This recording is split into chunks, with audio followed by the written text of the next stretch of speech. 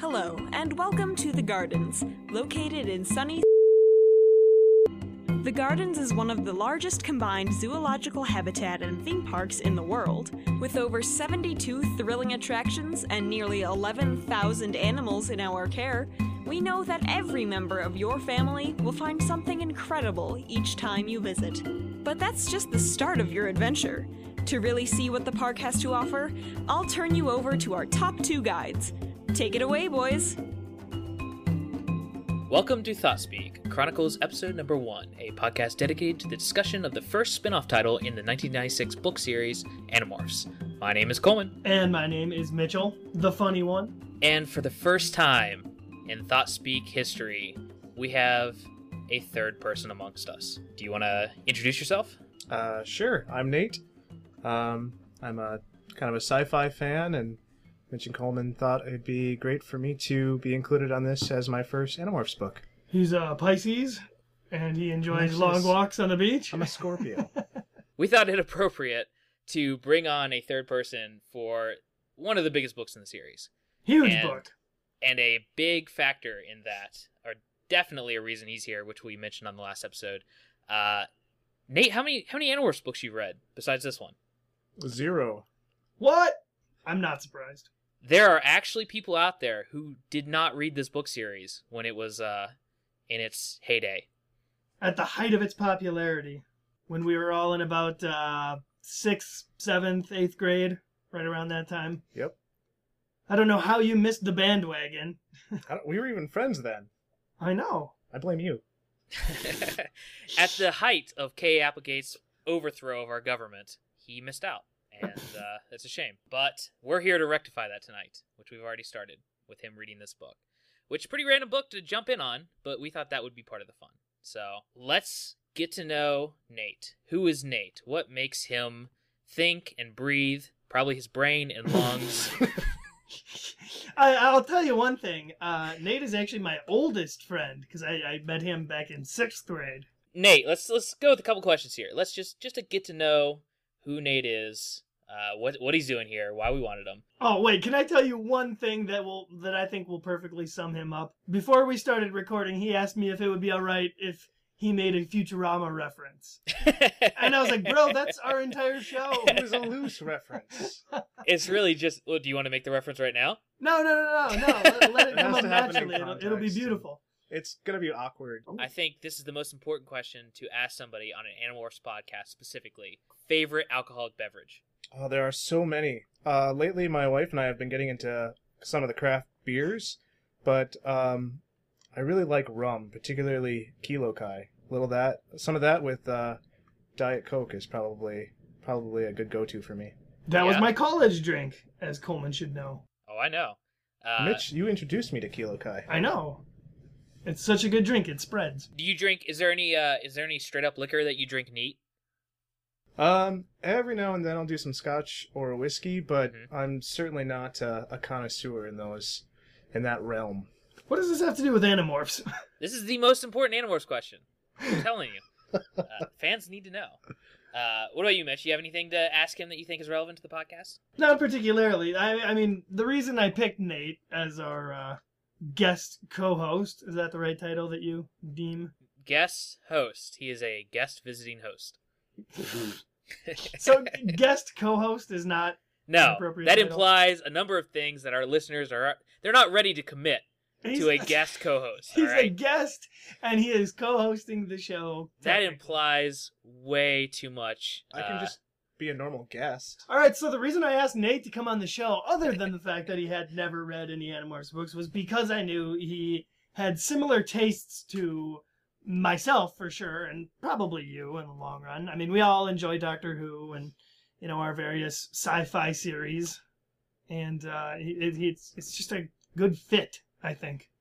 I think for someone to be able to get into the series, which was obviously written, at least from Scholastic's perspective, for a middle school audience, from the author's perspective, it was for war-ravaged 30-year-olds. But I think the most important thing to get into this series is to be into sci-fi in general and the ability to recognize universes created from scratch, it's got a lot of tropes of, UFOs and aliens and all that. But just like Doctor Who and, Battlestar Galactica or whatever, you got to be able to buy into it a certain bit. And I think Nate probably is okay with that from what I know of him. Yeah, certainly I've been able to buy into it a bit. Starting out the book was kind of tough for me. The last book I read was it was the most recent book in the Song of Ice and Fire series. So Game of Bones. definitely a little bit of a different writing style. Martin is pretty on the higher end of my reading level, I guess, and this is a much easier read. So it was kind of an adjustment for me. Wow, you've been on the podcast for 7 minutes and you just called the author simple-minded in her writing. I did not say that. She's no George R.R. Martin, is basically what you said. He just took off his glove and slapped K. Applegates in the face. That said, I still did enjoy that. I still did enjoy reading it, and I think it sets up a good story. I don't know where it goes, obviously, but Well, and I was going to say, you went into this cold and not knowing a thing about what the story was about, right? True. You didn't Wikipedia this or anything. just did you? morphing. That's all. Just morphing is all he knew. And if you read the back of the book, it doesn't really tell you a whole heck of a lot. Which I did not about. Oh, yeah, and he didn't even read it, so he went in truly really cool. I mean, he didn't even freaking look at the inside image art, which we should probably talk about because it's pretty cool. Okay, well, let me ask some simple questions about the main book series and see if what answers you have for them. Like, Me? no, not you. Shut up, bitch. I want to play too. He was so excited. So, okay, Nate. So this is an easy one to start out with. Who do you believe are the main antagonists of the main series? Oh, it's like a quiz show. Tobias. I feel like that was. Did you say antagonist? Antagonist. And the bad guys. Who are the bad guys of the I got excited. Tobias is the bad guy. I want to read that book. So do I. I would say the Yerks. I mean, they seem to be Ding, the ding, ding, ding. ultimate bad guy, and they don't have any. They're kind of like the Daleks, where there really aren't any redeeming qualities of this race. At Until least the episode where they do their redeeming qualities. Somebody hasn't read book 19 yet. Yeah, me. Oh, really? Huh. So, okay, yeah, you completely got that right. Other acceptable answers would have been the Limist and the Andalites themselves. But No, the most right of right answers he could have given was Visor 3. You probably didn't even, well, you wouldn't Visor have 70, caught this. Subvisor 728. Yes, but Visor 3 in the very end. Yeah. I know that. He's essentially the main big bad of the series. Anyway, okay, so another question. Okay, so based on the end of this book and various things, who are the heroes of the main series? The kids that Elfangor meets shortly before he dies. Yeah, and just randomly, without looking it up, can you name any of their names?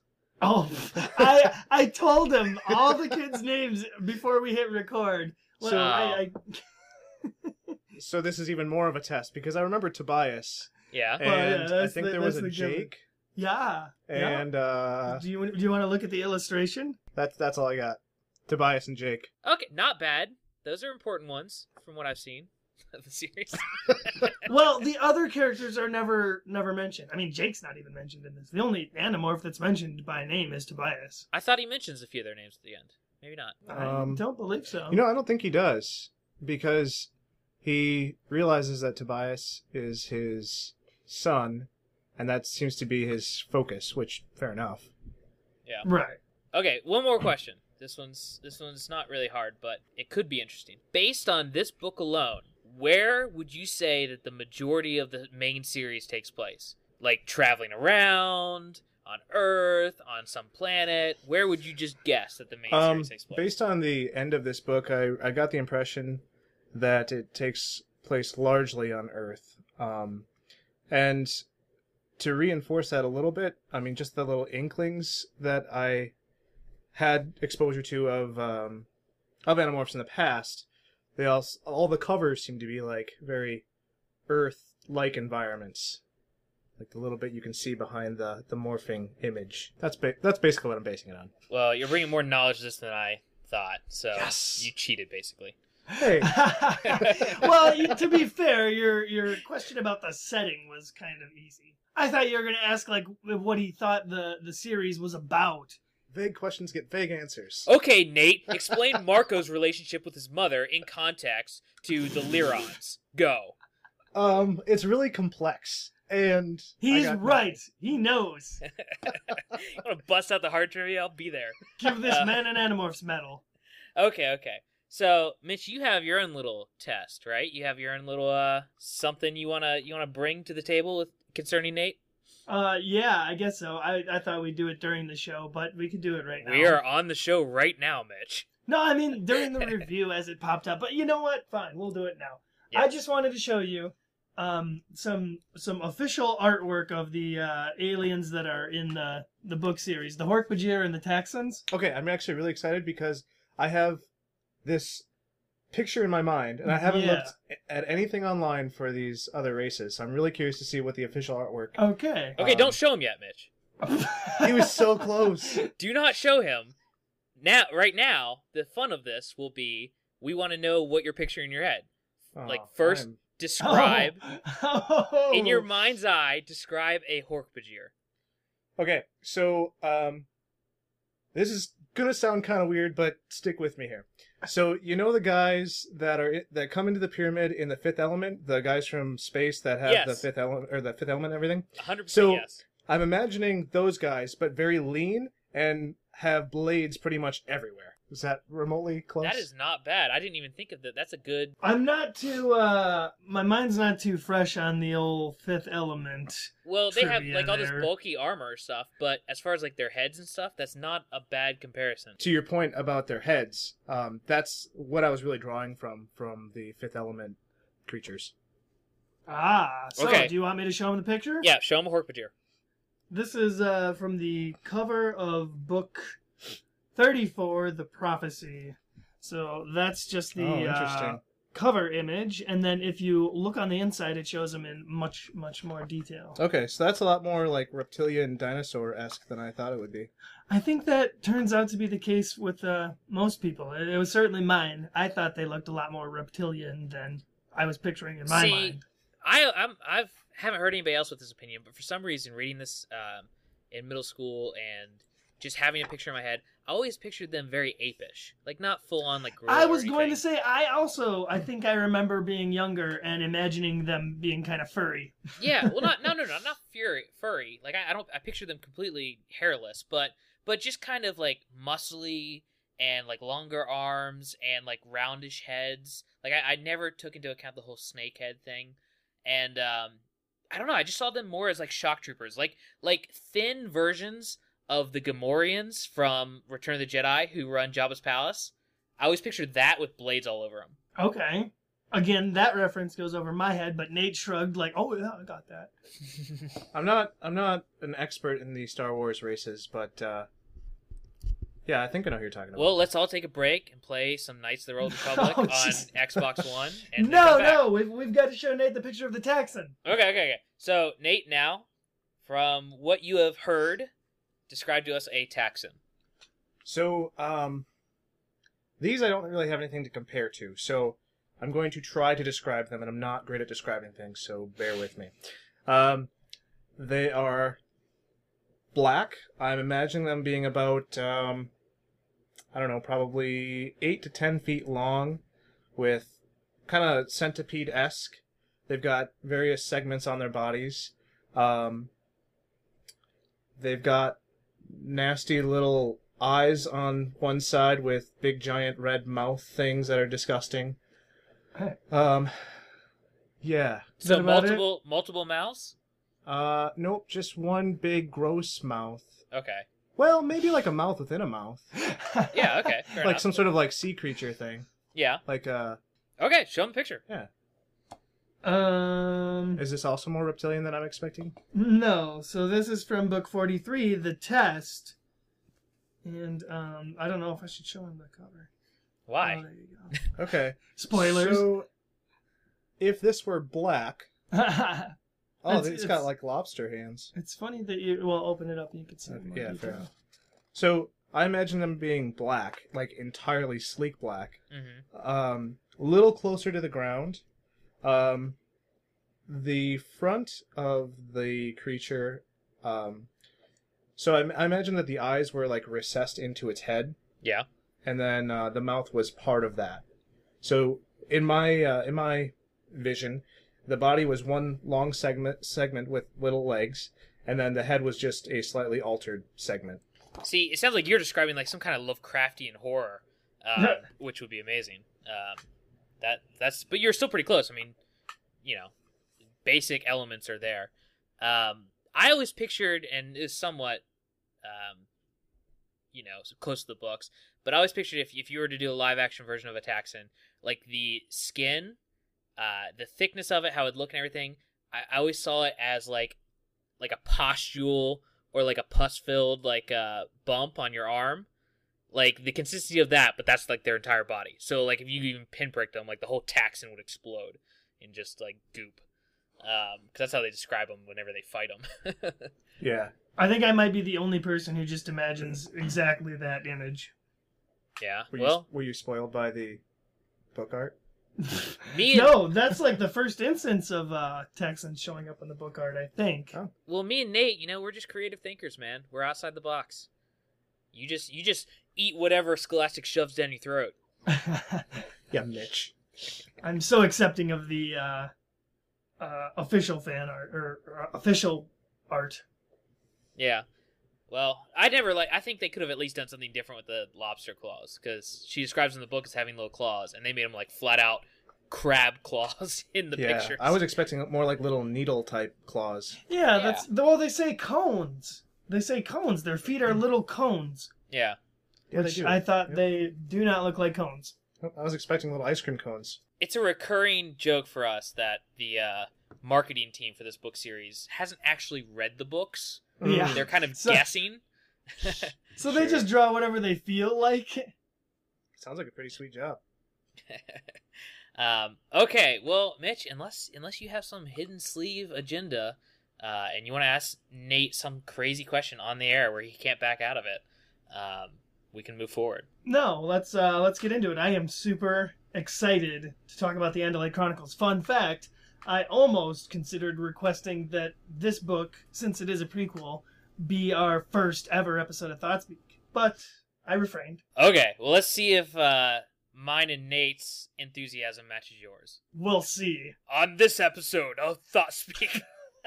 All right, yeah, let's move into our book discussion.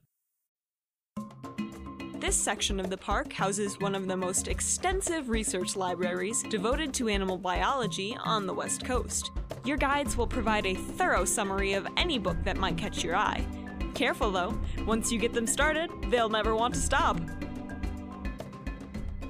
Tonight, we're talking about the first book in the Chronicles series, spin-off books of the Animorphs book series, the Andalite Chronicles.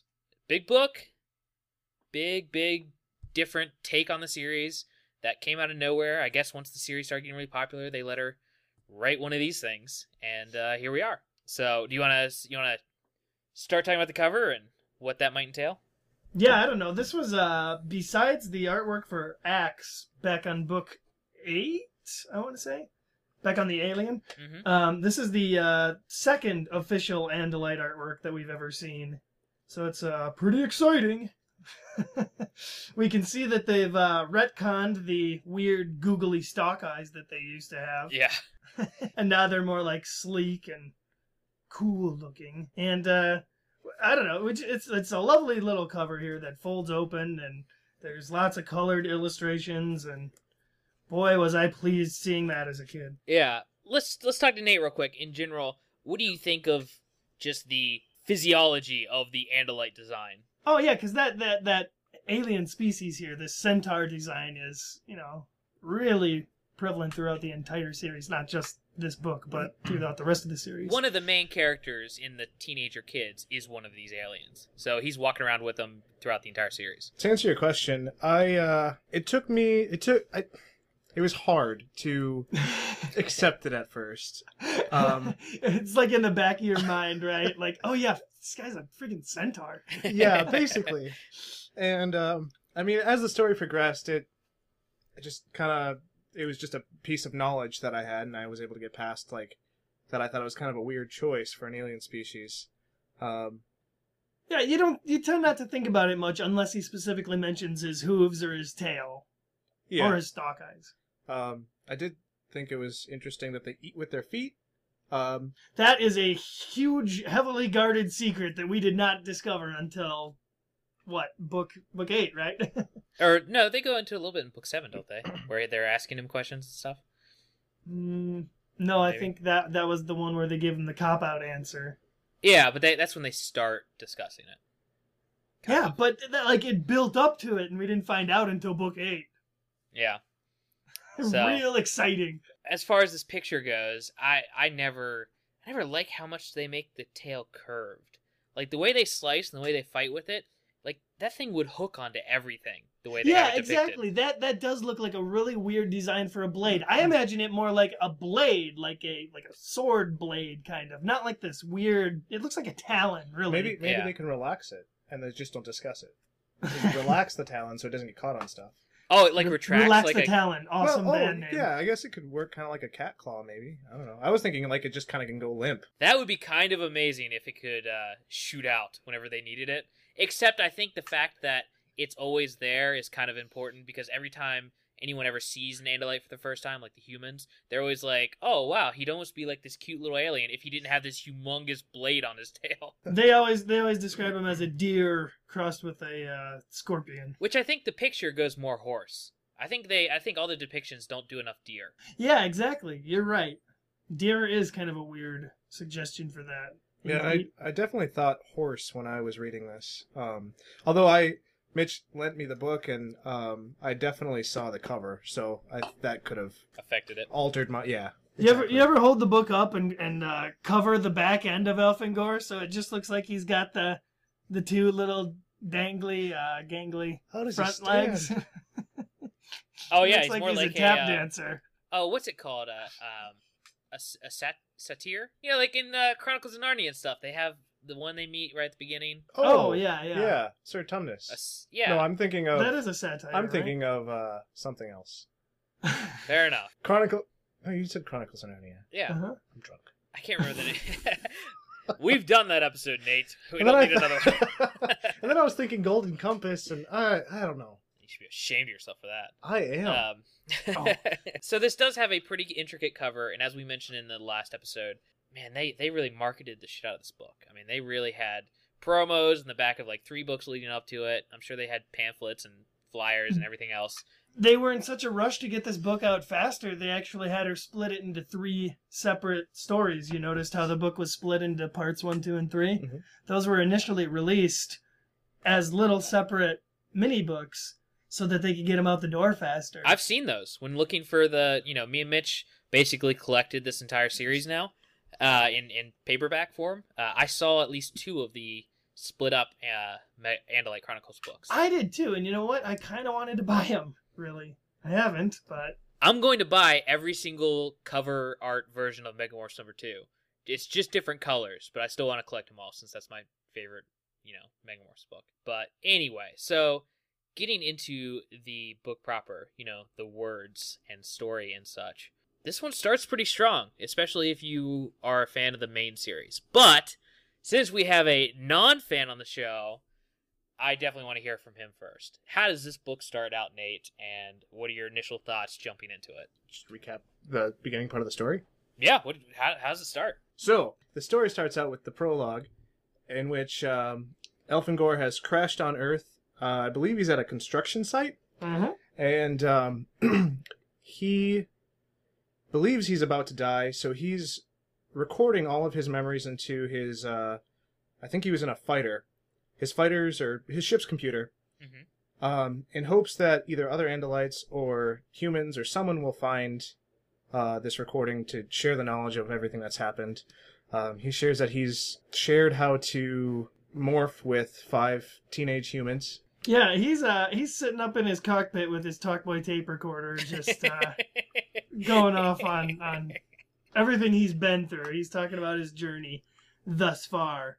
And he also mentions that he's specifically there on Earth to look for the time matrix. Yes, and this recording of his, it's become kind of a big deal in the Animorphs fandom, because every blog out there is called the Harak Delest, which is what this recording is to an Andalite. It's their last memoir of what they did with their lives, what mistakes they made, like who they really are. It's something they send off to their families, or just for the general Andalite population to see what they've done and who they really are, and what legend will carry on through the ages. And so that K.A. Applegate could write a book about it. Yeah, convenient exposition. That's all this book is. But it's much needed. The interesting thing about this, Nate, is the fact that, yes, this prologue is basically moments into the first book. Like, the first book starts, these kids are in a mall, they're like, hey, let's take the dangerous route home through this construction site. They see this UFO land, and as it lands is this scene taking place, where he's inside the fighter, and he's giving this, last moment's talk. Okay, and actually, as I was reading the prologue, I felt like this was another view of part of the story that was already told. Mm-hmm. Yeah. So I definitely got that feel as I was reading it. Yeah, which good, I think is, because that's exactly what they were going for. That's pretty intricate for a series like that. Like we've said, Scholastic, the publisher, thought they were getting a young adult series, but the authors really tried to, write just a good sci-fi series. And there's some parts that, blew over our heads as middle schoolers that now we can appreciate a lot more. I'd say so. Moving on from the prologue, which just sets up, this story and giving it a reason for why it should be told, we jump straight into 21 years before the start of the Animorphs series, with Elfangor not being a prince or a legend or any of this. He's just a kid in training to possibly be a soldier.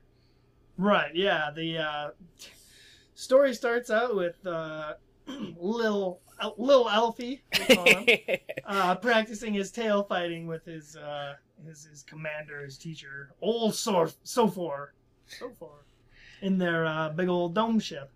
And I guess he kind of sucks at it because he, loses all the time. Yeah, he's the flawed, never gonna make it protagonist. Well, at this point, he's still thinking with his head. He needs to start thinking with his heart. That's the real journey of this book. Well, anyway, as soon as old Sophor shuffles out of the scene, we get another character shoehorned in, which turns out to be Arboron, another supporting character. That's going to be pretty important throughout the rest of the book. And I think we're still somewhat skipping ahead into this opening, because the actual first chapter of this book is basically young Elfangor explaining the universe. It's, here is this, I'm part of this Andalite race who, is the heroes, and the Yeerks are the enemy, and he's describing Hork-Bajir and all these things. And I actually have my first and most important note right here on the first page, with how he says, if you've been reading the series, about morphine technology and turning into animals. I mean, that's what the entire series is about. And it says in this first part that the morphine technology is top secret within the Andalite race. Did you pick up on that, Mitch? No. I mean, yeah, I knew the Andalites didn't just dole it out to every Andalite. See, when reading this original series, I actually thought, most Andalites could probably morph. But really, it's like, I'm sure the Yeerks know about it, obviously, but I didn't realize that it was, kind of just the warrior class. They're the only ones who may even know about this technology. Reading this, I was also under the impression that most or all Andalites could morph, so I'm glad you mentioned that. I'm not. Please keep those comments to yourself in the future. I had never thought about it that way. So I'm sure the normal Andalite population is aware of morphine, because you can't keep something like that secret, but they do treat it as more of a specialty weapon than I ever gave it credit for. Do you feel like that opening segment brought you up to speed on the series as a whole? or at least gave you enough base information. Definitely some key pieces. They did a good job setting things up, and then things that weren't explained there, or were only lightly touched on there, were reiterated or explained later. So. Oh, cool. As long as you weren't left in the dark. No, I felt fine going through it. What are we in space or something? What the hell is this book series? Where is this happening? What is this? So, what was that as far back as you needed to jump there? Are you talking to me? You gotta specify names here, bro. We got 3 people on the show now. Coco, that you? Don't call me on that on the show. Just at night. Yes, that's fine. That's all I wanted to go back to was the fact that morphine technology is definitely explained from the point from a different perspective, and that intrigued me. Yeah. Oh, I mean, yeah. It's an in-depth look at something that we haven't had that much time with, I guess. Can we discuss the morphing real quick, or should? Yeah. Okay. I thought it was a little when they were explaining the 2-hour limit. Mm-hmm. And maybe this would be better placed later when Arbron gets stuck as a Texan. But when Elfangor was explaining the 2-hour limit, I felt like that's kind of arbitrary. Like, it seems like a 2-hour limit, hard cut off, you're stuck forever. Well, why is it 2 hours? What is important about that 2-hour mark that makes it only 2 hours? Can some Andalites, are they more resistant to being stuck forever, so they can go for 2.5 hours? That is a very interesting point, and something we've talked about a couple times now. That's something the entire fandom talks about, since the books kind of screw with the continuity on that a little and bit. And what we've come up with, our thought speak version of how the morphine technology works, is yes, there is a 2-hour limit, but once you hit 201, you can still morph back. It's just like morphing through concrete, like drying concrete. It's incredibly, incredibly hard. But you could suppose, with enough willpower, you could destroy that 2-hour limit. At one point in the series, there were 2 or 3 characters who were trying to morph back in time from wolves. And they went like 7 minutes over, and they were able to do it very slowly, but they made it work. Like they had to have another character like coaching them out of it, and they were like barely morphing back to human. So it's there to definitely create a very real threat. Oh, as far as the series is concerned. I totally understand why there are limits on it, because you wouldn't want to be able to just infinitely morph to an infinite number of things, because you'd be the most powerful being ever. Yeah, I mean, basically, that's like Visor 3. That's some kind of crazy concept someone would bring up in like a sequel series to this book or something. Oh my gosh. Don't get me started. Yeah.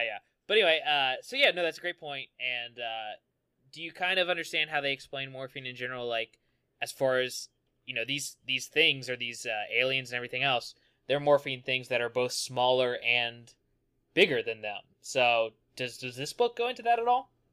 Or at least enough for you to buy that, Nate? Yeah, I guess I hadn't really given it any thought. I just took it for what it said. You know what? And that's really all you need to do to enjoy the story. I think going into... Because they actually do go into what happens to their extra mass when they morph things that are smaller. It all gets transported up into this magical space zone.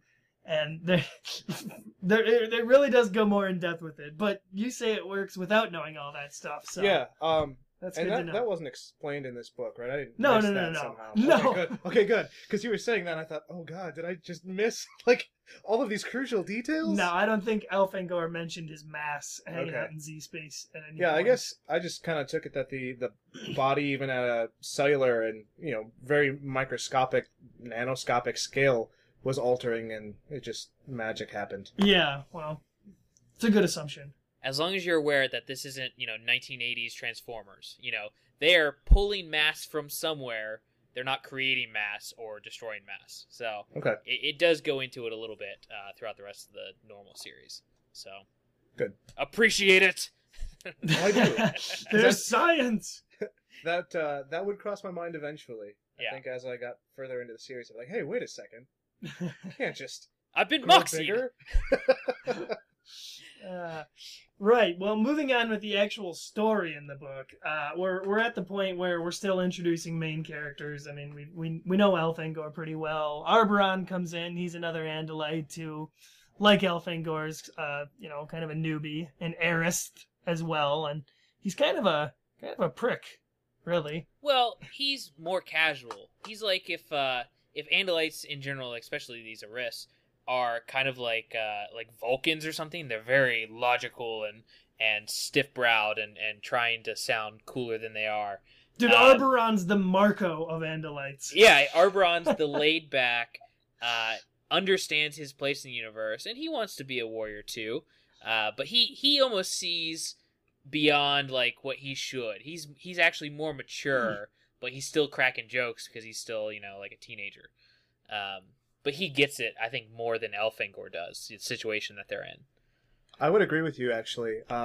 It felt to me like Elfangor is really stiff, and no, this is the way we have to act, and we can't deviate from that. Well, yeah, it does make the story, I think, flow a little bit better to have two contrasting characters kind of going back and forth as they do. And they're almost immediately right away, plot's moving along, they're summoned to their captain's bridge. And their captain makes a strange request of them. He actually asks their advice on what to do about this Skrit Na ship that they've detected in their sector or whatever. Yeah. And they're going to decide to send these two newbies in. Which the whole Skrit Na, I love the introduction of them because it basically took our urban legend of like gray aliens and brought them into the universe. The Na, I believe, are the stereotypical Greys.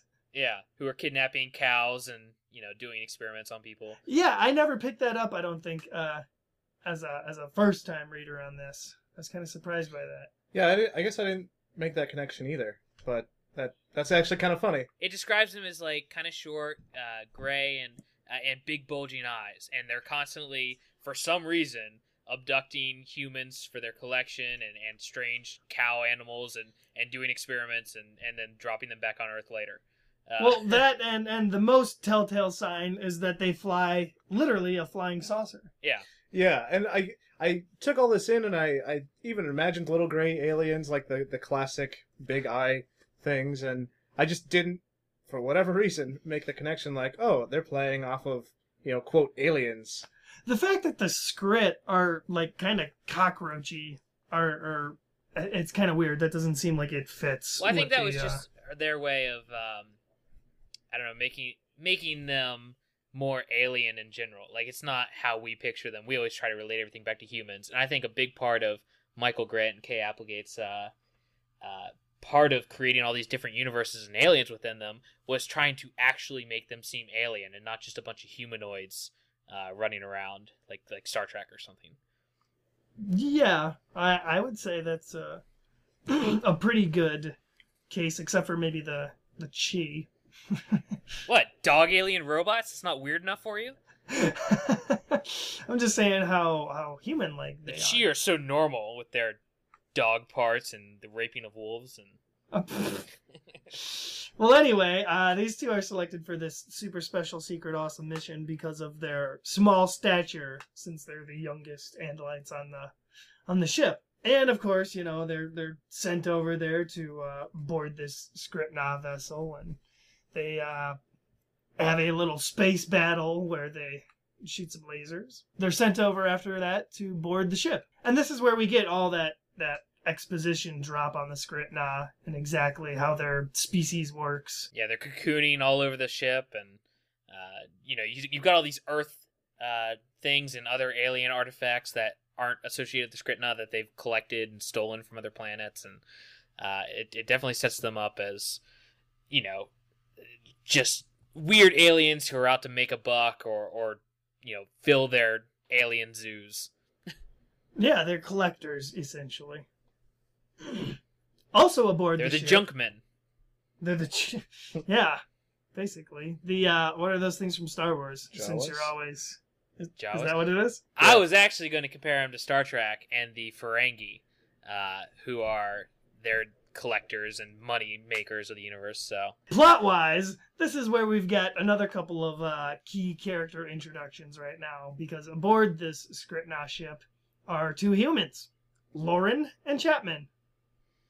what did you think? I you'd have to venture back to and Nate, I'm sorry, you can't contribute to this topic, Aw.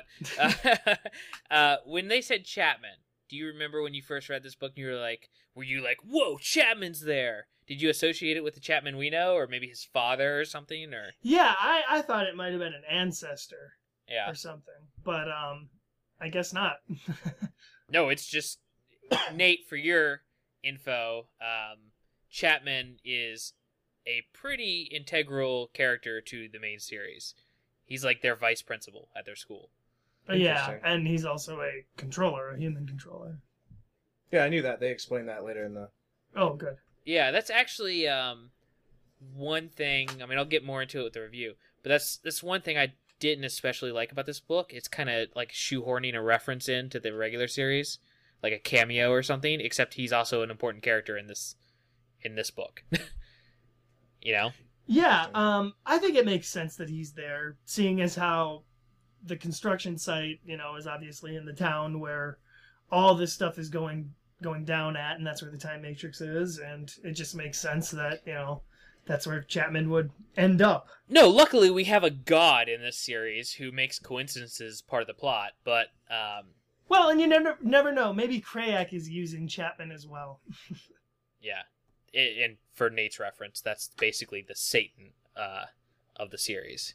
Okay, yeah, they allude to a dark one, but they don't refer to him by name or anything. Yeah, that's Yeah. actually interesting. I want to talk about that later when it comes up. Yeah. So anyway, back to the regular plot, though. We've got Chapman, we've got Lauren, and there are two humans who the Andalites are just, they don't have, at least especially these Eris, they don't have any experience with humans, and they're like, whoa, how are they standing up with two legs and stuff, Yeah, well, they can't even understand them at first because they don't have their translators worked out to address English yet. Mhm. Which I like that they actually commented on that, on all the different languages these aliens are speaking. Oh, and real quick, we're going to have a lot of these side notes because I'm just interested in hearing what Nate's going to say about something within the universe. But the way the Andalites communicate, what are your feelings on that, Nate? I was okay with it. As far as a reader buying into this universe, there is an infinite possibility of how creatures work out there, so why not have a race that communicates by thought? And you can kind of buy into the fact that they can speak to a completely different race, and that race kind of understands them because they're not language based. It's not a language. It's almost pushing an incredibly specific feeling into somebody's brain. So I thought of it as, if you think of this in like computer terms, all computers understand ones and zeros, and there may be different interpretations of those orders of ones and zeros, but effectively, anything over the computer is a 1 and 0, and so I kind of thought the thought speak was just like a raw version of ones and zeros that anything could interpret. Does that make sense? That's a very interesting way to put it. Nope, It's not that great, but I tried. that's over my head. No, I think that made perfect sense in my head. It was almost as if ones and zeros were transmitted into my brain, Oh my gosh. and I just got it. No, yeah, it's really interesting. So I'm gonna keep bringing up things like that, specifically Nate.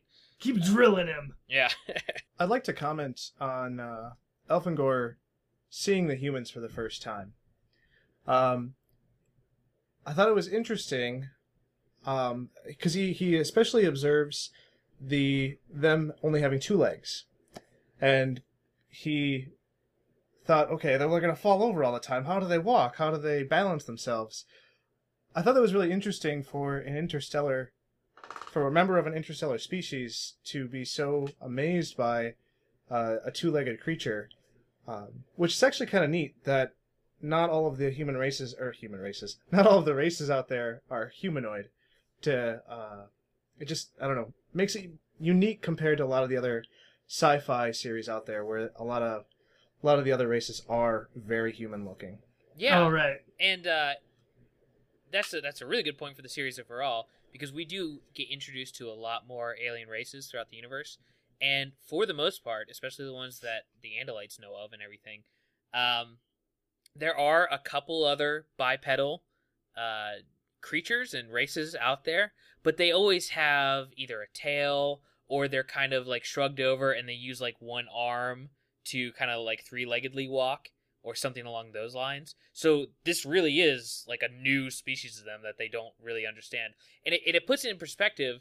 It is kind of weird, and even on our own planet, it's weird that we evolved to just start like intricately balancing to move around. There's not even that many creatures on our planet that do that. So Yeah, absolutely. We're pretty good at standing, I'll give us that. millions of years just to master that one thing. And then, maybe we'll stop, like warring with each other at some point. But as long as we got the standing thing down. Well, for all that evolving, I sit a lot. I prefer sitting. We're I feel like I'm de-evolving wasting it. now back. We tried out this whole standing thing, and now we're sick of it. So we're going back. I want prehensile tails again. When's that coming? Like monkeys, they have prehensile tails. Tails, yeah. Yeah. Like Goku. I didn't catch that. Yeah. I mean, it'd be actually really nice because then I could hold my glass of water with my tail while I'm using my hands to type, and then just like lift it up to my mouth, not have to take a break from typing or whatever I'm doing. Video games, probably really handy there. Google, get on it. I would Make type the, with the my Google tail. tail. I would type with my tail and hold things with my hands. But that's just me. I would hold my tail with my hands and get nothing done. I'd hold my hand. Yeah, I'd hold my hands in my tail. Anyway, handcuffs. so there's a plot to this book, right? Yeah, there's so much plot that you are just ignoring, trampling over here. And I'm so excited to talk about it too. So we've got aliens mixing. It's a huge alien mixer on this ship, I tell you what. But in the end, Elfangor manages to convince Lauren and the other human to, put down their weapons and trust them into returning them to Earth. So we see them coming together here. Yeah, I think the humans are just like shocked and awed by the entire situation, so they're getting defensive. Obviously, that's why they grabbed these weapons and held the Skritna up and tried to capture their ship. But the Andalites come on board, and even though they're these two at risk, they seem confident and that they know what they're doing, and maybe they're good guys. So, especially Lauren, less so Chapman. Well, yeah, Chapman's unconscious for most of it, but Yeah. as soon as the Andalites are in control there and he wakes up, he immediately goes into his kind of D-bag prick mode and says some insulting things to Elfangor. I almost would have liked it more if Chapman was like way nicer. Like he was a really great guy who we liked in this book a lot. Yeah, I was kind of wondering why they decided to go the making him a D-bag route. It's an interesting character arc now that we have his origin or whatever. It's an interesting character arc that in the second book we sympathize with him because he's a guy who, for Nate, for your knowledge, this guy gives up his freedom, becomes a controller with a yerk in his head to save his daughter from becoming a controller. And so he sacrifices his own freedom so that she is left alone. And So he's like a Snape character almost, where he's D-bag for most of his life, and then he has to make a tragic sacrifice for a small child. so we have a redemption story buried in the heart of the Animorphs book series. Nice. Get on writing it. We want to see the Chapman Chronicles. Applegate. It's a lot of going to college for your education degree. Hey, there could be some interesting stuff in there. You see some drinking parties and Some sharing parties. Chapman gets turned down for joining a frat. I'll show them. I'll come back and put yerks in all their heads. He's like a Cartoon Network villain. Dude, it would be awesome if it was Chapman and Visor One, like, starting the yerks, like, their whole operation on Earth. And yeah, they started it out as a frat house. It's like Animal House, but yeah, they're also like taking control of people and enslaving the human race. It's your house. Your house. So that would be an excellent book. And back to the book we're actually talking about. You make it seem like we're trying to escape from this, but we're really not. So they take over the Skritna ship. They convince these humans to not blast them out an airlock, and they think that they are going to be heroes among the Andalites for doing this very simple task. Yeah, kind of. We get the Andalites taking the humans back to their dome ship, and this is where we get a lot of just background information in general on the Andalite race, which we haven't had throughout the series just yet. So we kind of learned. I think this is the first instance of their scoops being mentioned. So I'm looking forward to the Axe building his scoop storyline coming up in the books. Yeah, or his home. Just the way the Andalites live. Very interesting cultural stuff, of course.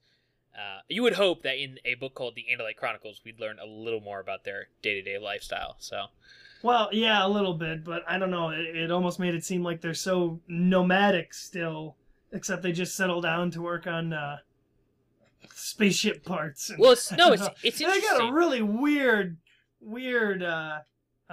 culture economy. Well, no, I think it's really interesting the fact that they almost went through a phase that we humans are in now, where we congregated in cities and things like that. They mentioned that, and then they realized that it'd be much better to just have small communities spread out all over their planet and live more nomadically, but still have the communication of like something like the internet. Yeah, it sounds great. I'm sure the Nazis proposed something just like it. I think they did. You went. That was an interesting place to go with that. Well, we've made comparisons to the Andalites and Nazis before. Oh, okay. As you should know by the way this book turns out in the end, with the quantum virus and whatnot. I think they're more like communist China, but that's just me. Yeah, I got more of a communist well, than a regardless Nazi of what dictatorship you guys subscribe to for this. Communists, not dictators. Totally different things. But, anyway, so... where are we? Oh my god! I think we're on the dome ship. They're walking around talking about stuff on the dome ship, but this is also where after a little bit of bonding time with the humans, especially between Elfangor and Lauren, in the dome itself, yeah, they've been chatting each other up pretty consistently so far. But this is where we actually get them now. They think that they're going to be assigned to taking the humans to Earth, which they are, but they don't realize that it's going to be just them, along with another key character to the story, good old War Prince Alaron, or Prince Al, if you want to call him. Which they insinuate at this point that he is someone who should be revered, and obviously he's a great legend, but something really, really dark and bad happened, and he is to be shamed because of it. Yeah, he's the disgrace of their people. I mean, he is the Kingslayer. Oh, Al. Oh, War Prince Al. So now they're all boarding Alaron's ship, the Jahar, which reminds me of Jafar. That's what I thought the same thing. That's what I want to say every time. Jafar. Me too. Get on the Jafar, quick! Escape with the Iago ship. That's his getaway pod. Next week on a special After Dark episode, we review all 4 movies in the Aladdin series. Oh, we should. I'm so excited for that. Anyway, as soon as they're aboard Alaron's ship and actually take off for Earth, it's quite boring. And I like how they explain this. They couldn't travel there with light speed because they would age themselves too much. Yeah, in the process. This is a book series aimed at middle schoolers, bringing up space relativity. Boom. It certainly taught me something. I'll give you that. But that's why they mentioned that they're taking so long on this space voyage, and as they're doing this, people they busy themselves in their own ways, and Arboron takes to checking out some data that he retrieved from that Skritna ship that he stole. which they make fun of him for being a total nerd, messing around with the Yeah, computer. basically. Which is weird because, like, getting to know Axe, you would think, like, all Andalites are just kind of nerdy like that. Well- But there's a specific subgenre of nerd that even Andalites will bully. Well, no, Axe. If you really read the series, Axe is kind of like he was probably like a jock or something in the Andalite culture, because he's like, I was never paying attention in class, or we had a big game after class, so I didn't hear Yeah, he that did one mention thing." there was a game he was thinking about one time. Yeah, dude. And a female. Axe would have been the frat guy if he had come to them later on in his life cycle. Sure. Well, anyway, it's through checking out this information that Arbron comes to discover the existence of the fabled relic known as the Time Matrix, which is a pretty big deal in this universe. Yeah, and they go into a little bit. They bring up the fact that, it was created possibly by spooky Elimus, who we're very afraid of. Very obvious setup for the rest of the story. This is Well, this is was it almost- obvious, or did you just think it was a bare bones explanation as to why this series could have a time machine? I did actually. So, because I don't think they had. Maybe the explanation of the Elimus was already done, but at this point, I was thinking that it was some like past race that no longer existed.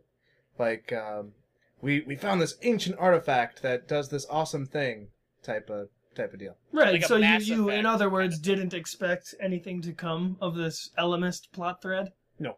Oh, okay. Okay, I that's did good. not. I guess that's our Animorphs knowledge getting the better of us.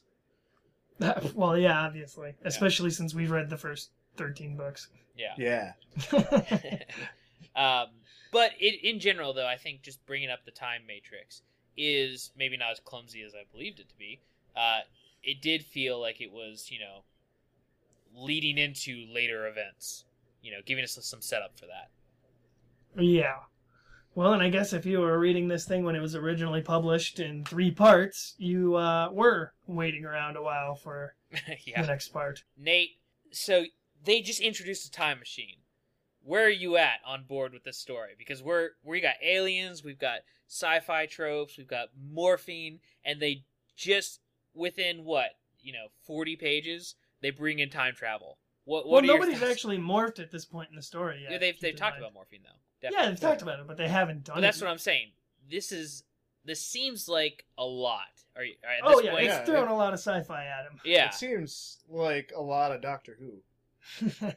that's true. You could I mean, compare it. obviously not like taken directly from Doctor Who, but a lot of Doctor Who elements kind of reworked and brought back into a story in with a different spin. Yeah.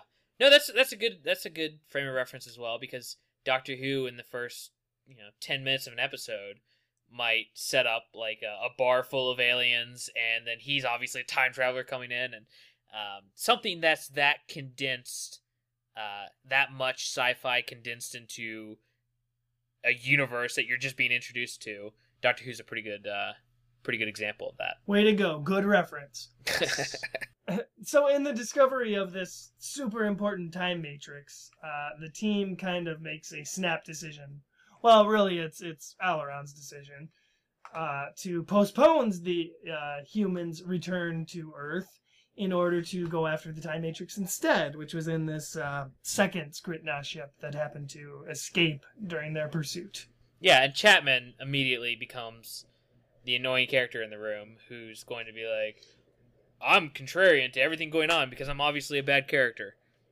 Yeah, and I was interested in wondering Nate's opinion on how he thought the whole situation with Chapman was going to turn out. Did you think he was going to be the primary antagonist of the book, or did you just think he was going to be one of these annoying side characters, or did you think you'd come to find him endearing, or... So, what I thought one of two things would happen.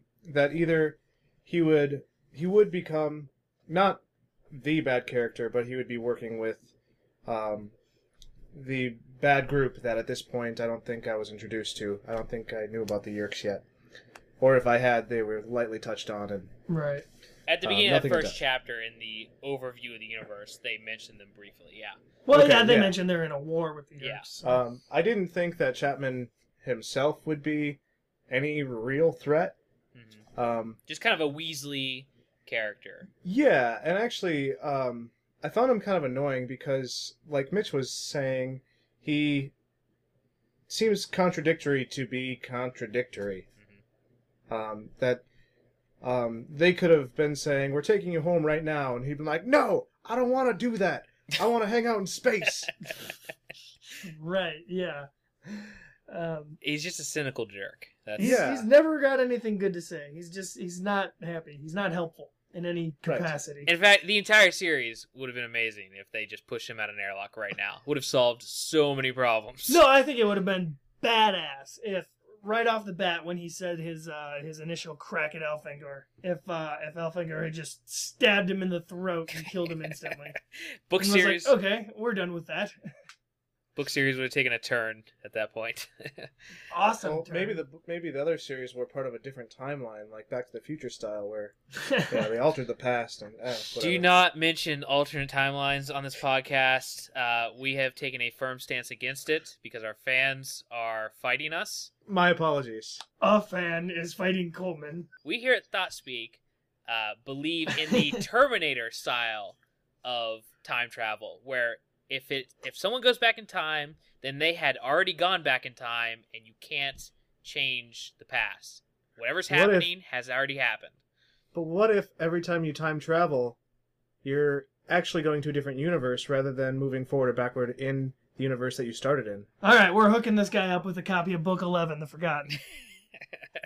I don't know. It's just a fun little fight that we've had with a couple fans, and I like I don't like the Back to the Future. Some magical force is changing the future as you're affecting it. Yeah. I like the idea that you go back in time and you create the present that you came from. So you're talking about the Bill and Ted time travel rules, exactly, where they can just be like, "Oh, when I get home in the future, I'll remember to put the car keys out on the lawn right here by this bush," and then they're suddenly there. Yeah, exactly. I would say it's more straightforward. It's a little easier to follow plots like that. Because when you start mixing in all these different timelines, it gets really convoluted. Well, isn't there like 11 copies of Fry in the room? I don't remember. By the end of the series? Yeah, there's quite a few Frys, a few Benders. We're referencing Futurama for people still tuned into this episode and haven't left yet because we're talking about time travel so much. We're now talking about Futurama, but yeah, I appreciate that sci-fi more when something like Futurama, where they've gone into that one moment in time throughout multiple episodes and nothing's changing. It's just they're adding more layers to what happened and revealing more about what led to, Fry going to the future and everyone doing things. Yes, thank you for explaining that. That was well needed. It was. I may or may not cut it all out, but anyway, and then the worst part of this mission, by the way, is that their destination happens to be the Taxon homeworld. So their argument for changing their mission of taking these two humans back to Earth is that if this time matrix exists and the Skritna really do have it, they probably don't know what they have. But the second anyone even gets the idea of what it can do, this time traveling device, this war with the Yeerks could be over in split seconds. The Yeerks could go back in time and crush the first hoof, four-legged amphibian that crawled out of the Andalite homeworld pool. If the Yeerks or anyone who is invested in this war gets a hold of the time matrix, they could just wipe out the entire other species of Andalites or Yeerks. And so the Andalites, especially these two Arists and War Prince Alaron, feel that there can't be anything more important than going after this time matrix, capturing it, and putting it in the good guys' hands, quote-unquote good guys, the Andalites. Yeah, so that's not exactly the place where you'd want a vacation, in particular. No, it's a horrible hellhole stuffed with these creatures that eat each other and everything around them if they even slightly get hungry, which they're always hungry. They might have said why they didn't do this, but I wonder why they didn't immediately call for backup instead of just 3 Andalites going in there. Well, because they were out of range. the fighter that they're in, even though it's not a normal, short range fighter, the dome ship was preparing to meet them in some far off part of the galaxy. So they're supposed to rendezvous with the main dome ship, but they can't, shoot any kind of message across 3 arms of the galaxy. They just don't have the technology to do that. So it's really either they go back to the dome ship, regroup, and then try to find the time matrix, or just go after it right now, which I think and it's such an important mission that they can't afford risk. to give the Yeerks time to investigate all the cargo and, discover the time matrix. Which, if you read the rest of this book, if they had tried to do that, then the Yeerks probably would have gotten their hands on it and figured out what it was. It's possible, yeah. Yeah. So they go to the Taxxon homeworld, and that's where the story really begins. Well, and the way they manage to get there is by stunning a nearby Yeerk transport ship that they find just floating around the atmosphere out there. And they manage to board it and fight off some Taxxon controllers. And I think this is the first point in the series where you get to see them. And this is also when Elfangor has his first combat freak out. Yeah, it's a nice nice contrast to, we saw Elfangor thinking too much and trying to fight his trainer and learn how to be a real warrior with blade tail fighting. And this is his first instance of fighting someone who's trying to kill him. And he just slips into like pure instinct mode and scares both Alaran and Arbron. And just how quick and deadly he can be. Yeah, and he's just, he goes overboard killing some Hork-Bajir, where he's just like, got him on the ground, stabbing them, they're already dead, and he just kind of looks like a psychopath at this point. Which kind of like when Anakin goes to rescue his mom. Yeah, he just destroys the entire village. And it Taxxons. It gives us a little bit of a flawed protagonist, or it makes him out to be a badass for the most part, but also it's he kind of comes off like a psychopath, like he can't control what he's doing, whether that's through fear or just some kind of Anakin Skywalker like anger. I think it's just trying to show that when he's got his back against the wall and he's in a pinch, he's gonna do what he has to do to survive. Exactly. We do now that they have the transport ship that actually has some, Yeerk transport codes or whatever will get them onto the planet. They start descending and seeing if this plan will even work. Well, and more importantly, this is also when they both get their first Taxxon morph, and Elfangor specifically mentions that he's only tried one other morph before, which was this Kahit bird or something like that. Yeah.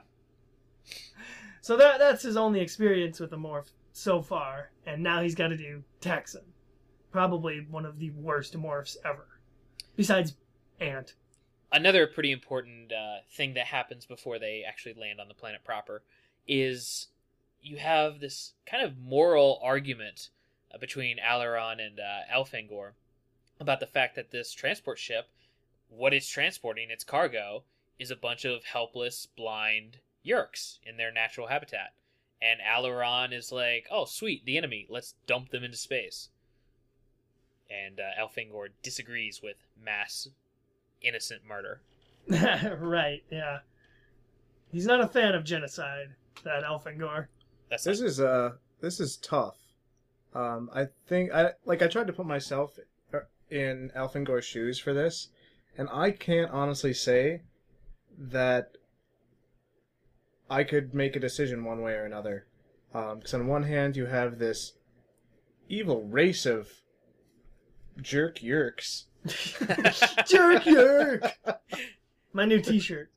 You have this evil race of jerk Yeerks that takes over the mind of any other race and then uses it for its own gain. So you have the opportunity to prevent more of those Yeerks from contributing to the Yeerk Empire. On the other hand, it is mass genocide, and they're defenseless, and there's nothing they can do to prevent being thrown out in space. So it's Well- definitely quite an interesting moral dilemma. First off, let's all stop throwing around the word genocide, because they're not wiping out the Yeerk race here. They're just, All right. mass murder. That's Okay. mass Xenocide murder. is working. Is wiping out the Yeerk race. Yeah. Genocide is just killing a large number of them. No, genocide would be race, like, xenocide would be, yes, it would be wiping out a alien race, but genocide still implies that you're killing off a culture or a, different race of beings. So Maybe this group of Yeerks had a subculture. They were a tightly knit clique. yeah, maybe they're being transported because they're the last of their breed or something. But Right. anyway, picture it like, okay, you're in a truck. For some reason you're driving this truck full of Nazi soldiers who are asleep in the back. And, I dump them into space. and they're driving to reinforce the front line that's killing like American soldiers or something. So you're driving this truck. These guys are 100% going to kill Americans when they get to their destination. I mean, do you drive the truck off the road and jump out, or? Well, in this hypothetical, I feel like if I was driving a truck of Nazi soldiers that are sleeping in the back, that I would also be a Nazi soldier. So No, you're an I don't- American soldier. That's the No, that's it's the point of the the ethical same question. situation as in the book. Yeah. You've infiltrated this truck, Yeah. Oh, I see. and you have the ability. Yeah, I don't know. It's really tough. I'm not pro murdering. Period. Well, really. it's not murder. It's war. I mean, you could make an argument for that being murder, but this isn't like the Iraq War where it's like kind of we're the bad guys. We're talking about people who are going to kill American citizens during a time where they are trying to take over the world and be, for lack of a better term, evil. Mitch, what would you do? I'd kill them. Sure. It's wartime. That or I guess, I don't know. Maybe I'd just leave them. Because you wouldn't want to mess with the ship too much. I guess the Elfangor way of dealing with it could be to take something out of the engine and leave the truck on the side of the road so they can't get to where they're going. Maybe that would be a compromise.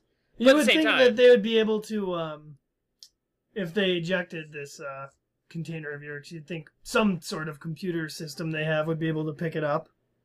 Yeah, at the end of the day, they're going to reinforce a side that is trying to kill people on your side. Aileron makes a pretty clear point that, hey, you're a kid, you've never been to war, there's a certain number of enemy troops, and there's a certain number of your allied troops, and the bigger number is going to have an advantage. So why wouldn't you do anything possible to give your side the advantage if you believe in your cause? Yeah, but Elfangor doesn't really get behind this whole movement, Yeah. and they gloss over it for now. But this is where we have Elfangor and crew and co. leaving Lauren with just a single gun to deal with Chapman, because obviously at this point they trust her more than him. If he raises any shit. Yeah, feel free to shoot to kill. And then, so yeah, they leave Lauren behind and Chapman to fend for themselves on this ship in the middle of space, and they take the transport and finally descend into the atmosphere of the Taxan homeworld. Which is just a shithole. It really is. It's not a fun place. I picture like work camps and like minery equipment, and like this is the entire planet, like a dust bowl, terrible spaceport, Tatooine-esque, Yeah, but with like just random buildings. like warehouses and stuff. Yeah, it just And, well, like the District 9 almost. Yeah, that actually is a good description of, or District 9 is a good description, I guess, of what I thought of. like slums and Yeah. Yeah, like little just patched together shacks. I was surprised at first because I thought you were making a Hunger Games reference with District 9. I was like, Mitch hates the Hunger Games. Why would Yeah. he make that reference? No. The good District 9, Coleman. Whoa, shots fired. My gosh. Pew! Pew pew pew! Draken shots. So yeah, it's not a good planet. It's the terror of the universe. This planet and the inhabitants, these Taxans, they're just vile. Everything about them is vile. They're the only race to, as a group, decide to give up their freedom for a slightly easier lifestyle controlled by Yeerks. It's pretty messed up. Sounds like a fun time. Yeah. So they just Yeah. they need to find the time matrix. It's somewhere in the spaceport, which is vast. It's not even like city size. They said from horizon to horizon is the city, this spaceport. Oh, see, I was picturing it kind of small, but yeah, that's huge. No, they said And I yeah. like how as soon as they land there, the very first thing that happens is they get separated. Yeah, well, I mean, it's for a great. If you haven't read this series before, if you're Nate in this scenario, you get to immediately get the characteristics of a Taxon, where they land, they get out, they're morphed as Taxons, and there's what is there, an accident? Somebody's being punished. No, What is it? a heavy load of cargo drops Falls, yeah. from a crane and like Attacks. crushes. Or no, wait, doesn't a Texan fall off a tower? Yeah, there's or like something? there's some reason that a Taxon is up above the other ones, and then it falls and kind of splats on the ground, and then all the other ones come in and go after it and start nom-nomming it. It's a feeding frenzy, yeah. Yeah, And this is nom-noms. where everyone is scattered and split up, basically. Yeah, It's so in chaos. this chaos of feeding, all three of them are Taxons. You can barely tell Taxons apart, and they're all three motivated by pure, incredibly strong instinct to go towards this dying, destroyed Taxon and feed off of them, just like all the other Taxons. So in that chaos, obviously it's pandemonium, can't see each other, and somehow Elfangor just pushes himself away. He doesn't want to eat. He doesn't want to, go into this cannibalistic frenzy, and he actually backs away. He has that much willpower to get out of it. Yeah, he got out of it pretty easy. Yeah. As we find out, not such the case for Arboron. Or alluded to Aileron either. It's possible he was right up in there. He's over there willingly chowing down. He's like, well, I am hungry. Better stay strong. Better than grass. Yeah, but obviously this is Elfangor's mistake, because a Taxon not feeding on a ready food source is the biggest conspicuous thing you could do on the Taxon homeworld. Oh, it's a tell, yeah. Yeah. And this is especially troubling as he immediately runs into Subvisor 7. With a group of Hork-Bajir, probably like elite warriors surrounding him. They get karate gis. And Subvisor 7 he's in a Hork-Bajir body as well, right? Yeah, Yeah. because that's like the most powerful one they've got thus far. Pretty much. Oh, is that slam against the Jed? Is that what you're Yeah, doing? definitely. So they are obviously this Taxon didn't feed. They're suspicious, and they go after him, surround him, and confront him, and assume right away almost that he's an Andalite morph. Yeah, it's not a whole lot of guessing here. They know pretty well what he is, and they capture him immediately. And since Elfangor is obviously going to refuse to become his host body, which he asks him for politely, he's like, "Hey, cut your deal, be my host body," and he's like, "Well, no." This Subvisor 7 is pretty obsessed with the idea of having an Andalite host body. Yeah, it's the centaurs really do it for him. He's into that sort of thing. He wants to frolic and gallop across the landscape. Yeah, and in the first of many just dumb moves on Subvisor 7, he allows Elfangor to basically jump from this monorail that they're all on and, get to a place where he could morph out and morph into something else. It's your classic Return of the Jedi problem where they're taking him out to the Texon Mound or Sarlacc Pit, and they think it's going to go really well, where they're going to push him in there, and then he's dead. I And don't that's it. remember any Ewoks in this scene, so I don't know what you're... But Return of the Jedi. not quite the case here. Yeah, he gets out of it almost immediately just by morphing into something else, which you think... Yeah, he morphs into the Kafit bird. That's what it's called. Yeah, that you mentioned earlier. One of his Right. first morphs, which... And then he just flies right back to the spaceport. So this was a little detour. Yeah, another interesting thing about this is the fact that he says he's only morphed this once. So they actually... I think I compared it to this in an earlier episode with Axe, but the fact that all Andalites see morphing technology as a flat-out weapon. It's like putting your finger on the trigger of a loaded gun. So, Oh yeah, that's a very good point. They don't think of, practical application of this. or morphing for fun. That's just non-existent to the Andalites. Right. Yeah, they would never do it without purpose. So he's only morphed this bird thing once. So he's just trying to figure out how to fly when he when he gets back into it. But it takes him back to the main section of the spaceport that he came in originally, and he starts looking for the Skritna ship because he assumes that Alaron and Arbron, they have no other point of reference, so they're probably all heading towards that direction. Yeah, that's what you would think, until he actually arrives at the spaceport and sees Alaron's ship, the Jahar, landing. And he's like, WTF? And, of course, Chapman overpowered this teenage girl somehow. Yeah, I don't know how he managed to subdue her with her, I believe she had a Dracon beam. Lauren, look over there! Or a stunner, a generic stunner. I'm sure she didn't seem like the brightest kid who's ever been captured by aliens. So I don't know, man. Later, when she's nailing softballs at Visser 3 and his goons, she seemed like a fighter to me. Spoilers. Well, yeah, so anyway, Chapman, in your typical D-baggy Chapman fashion, is there with Lauren hostage and tied up, and claims that he's going to trade the humans of planet Earth to the Yeerks. And we're all like, oh no! Just a real dick move. I mean, it's not even a matter of like, hey, I'll give you this girl for, my freedom. He's like, oh, so there's this human race, probably the best host bodies you could ever have. I'll just like totally tell you where they are, if you want.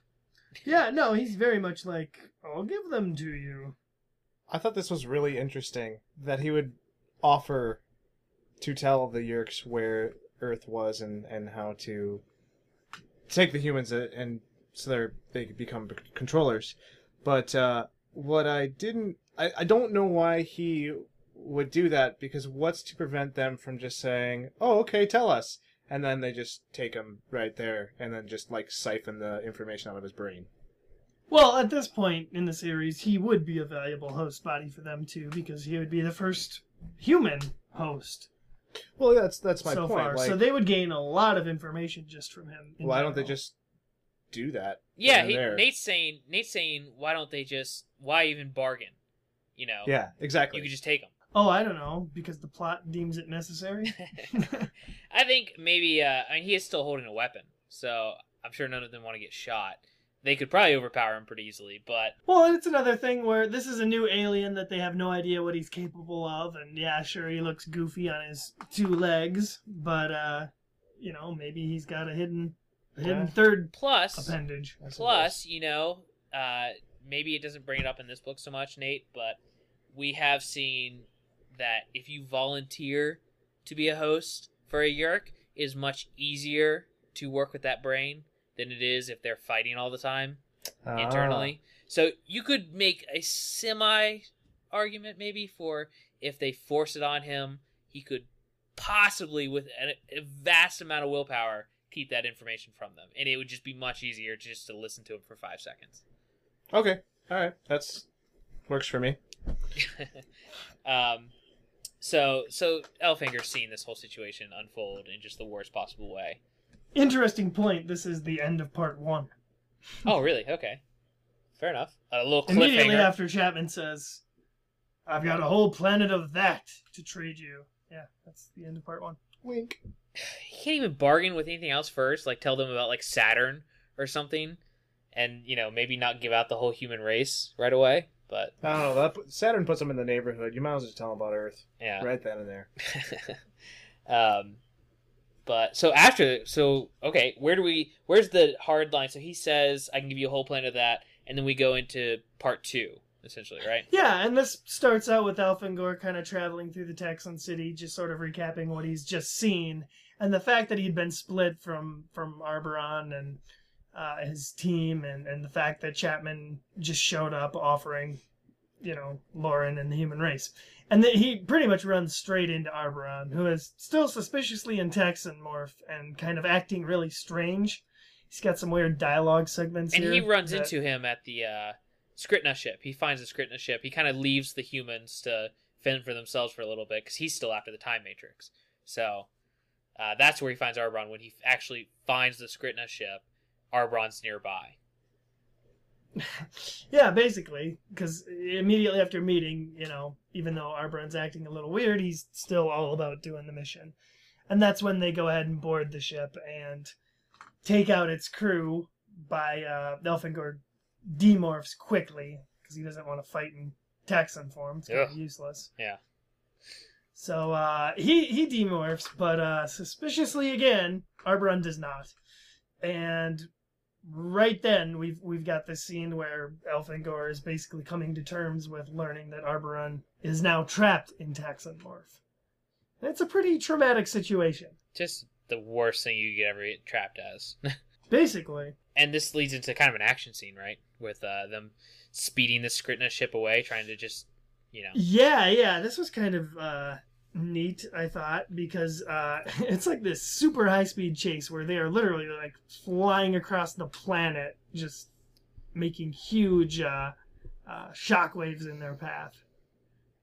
And this is where Arbron, gets to show off his piloting skills and his weaponry skills by destroying these bug fighters that are pursuing him. And, it's an action scene. Yeah, it's kind of a weird trait they gave him earlier in the book, and now they're showing that he's like really precise with, I guess calculating the fighters' weapon systems. Well, also the fact that the ship that they're in, the Skritna ship, was made for Texan hands, I believe, or Texan hands make it easier to operate or something like that. So yeah, he's good at the controls. Yeah. So they get away though. They blow up these bug fighters coming after them, and he immediately, Arbron, not Elfangor, he starts kind of goading Elfangor to fight him, or to get in, just try to basically goad him to take him out, because he doesn't want to exist as a Taxan, an Andalite trapped as a Taxan. That's just like their worst fear. Right, yeah. He goes, as soon as they're, out of immediate danger and into safety, he goes into the suicide mode pretty quick. Which one? How's that resolve? Oh, well, he eventually goes mad and tries to convince Elfangor that he needs to kill him or he's going to try and eat him, which he affectionately does go to eat him. Affectionately? Yes, it's very affectionate. Give me a hug! And Elfangor's like, no, and just really easily takes off a couple of his legs. Which grow back, which we find out. This feels like Kay Applegate writing herself into a little corner. She's like writing this, and she's like, okay, he cuts off some legs. Oh, wait, that's really sad. No, I think she back. just couldn't have Arbron crippled for the rest of the series. She would do that. That's totally her. Maybe. Well, for the time being, yes, he is crippled, but he still manages to kind of trick or goad Elfangor into pulling out a Dracon beam, and he takes a shot, but he misses, of course. He's no Arbron. Not quite. Yeah. And part of that, too, wasn't there a comment that the intensity dial is reversed, and so when he's talking to Elfangor, that he says, oh yeah, on this model of the Dracon beam, high is actually low and low is high, so you have to crank it up all the way. Yeah, this is how he tricks him to trying to kill him instead of just stunning and knocking him out. Yeah, not the cleverest of tricks. No. Yeah, and Elfangor, they kind of play him up as obviously he's brave and he's a really good fighter, but he's almost like, oh wow, thanks for telling me, bro, and he almost like does it. yeah, exactly. He ends up missing here, and I thought that part of him missing Arbron here had to do with the Ellimist again, kind of pulling some strings and maybe altering a couple details. Yeah, he kind of says that he, at the last minute, figured it out, but he is already in the muscle movement of doing it. So you could make an argument for the Ellimist just sitting there shaking his head, being like, oh gosh, don't shoot him. Yeah. No, don't fall for that. You're going to fall for that? Why did I pick this guy? I know I'm all-knowing and all-seeing, but come on. You should have seen that too. Help me out.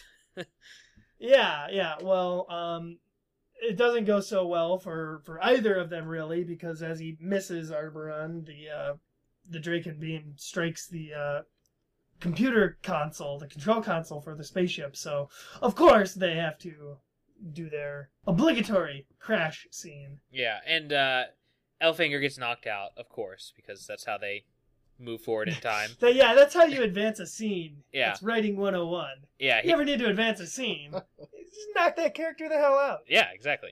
And he wakes up. Arboron's gone. There's some Taxon tracks leading away. It looks like Arboron might have gotten dragged away by other Taxons or something, so he's probably dead.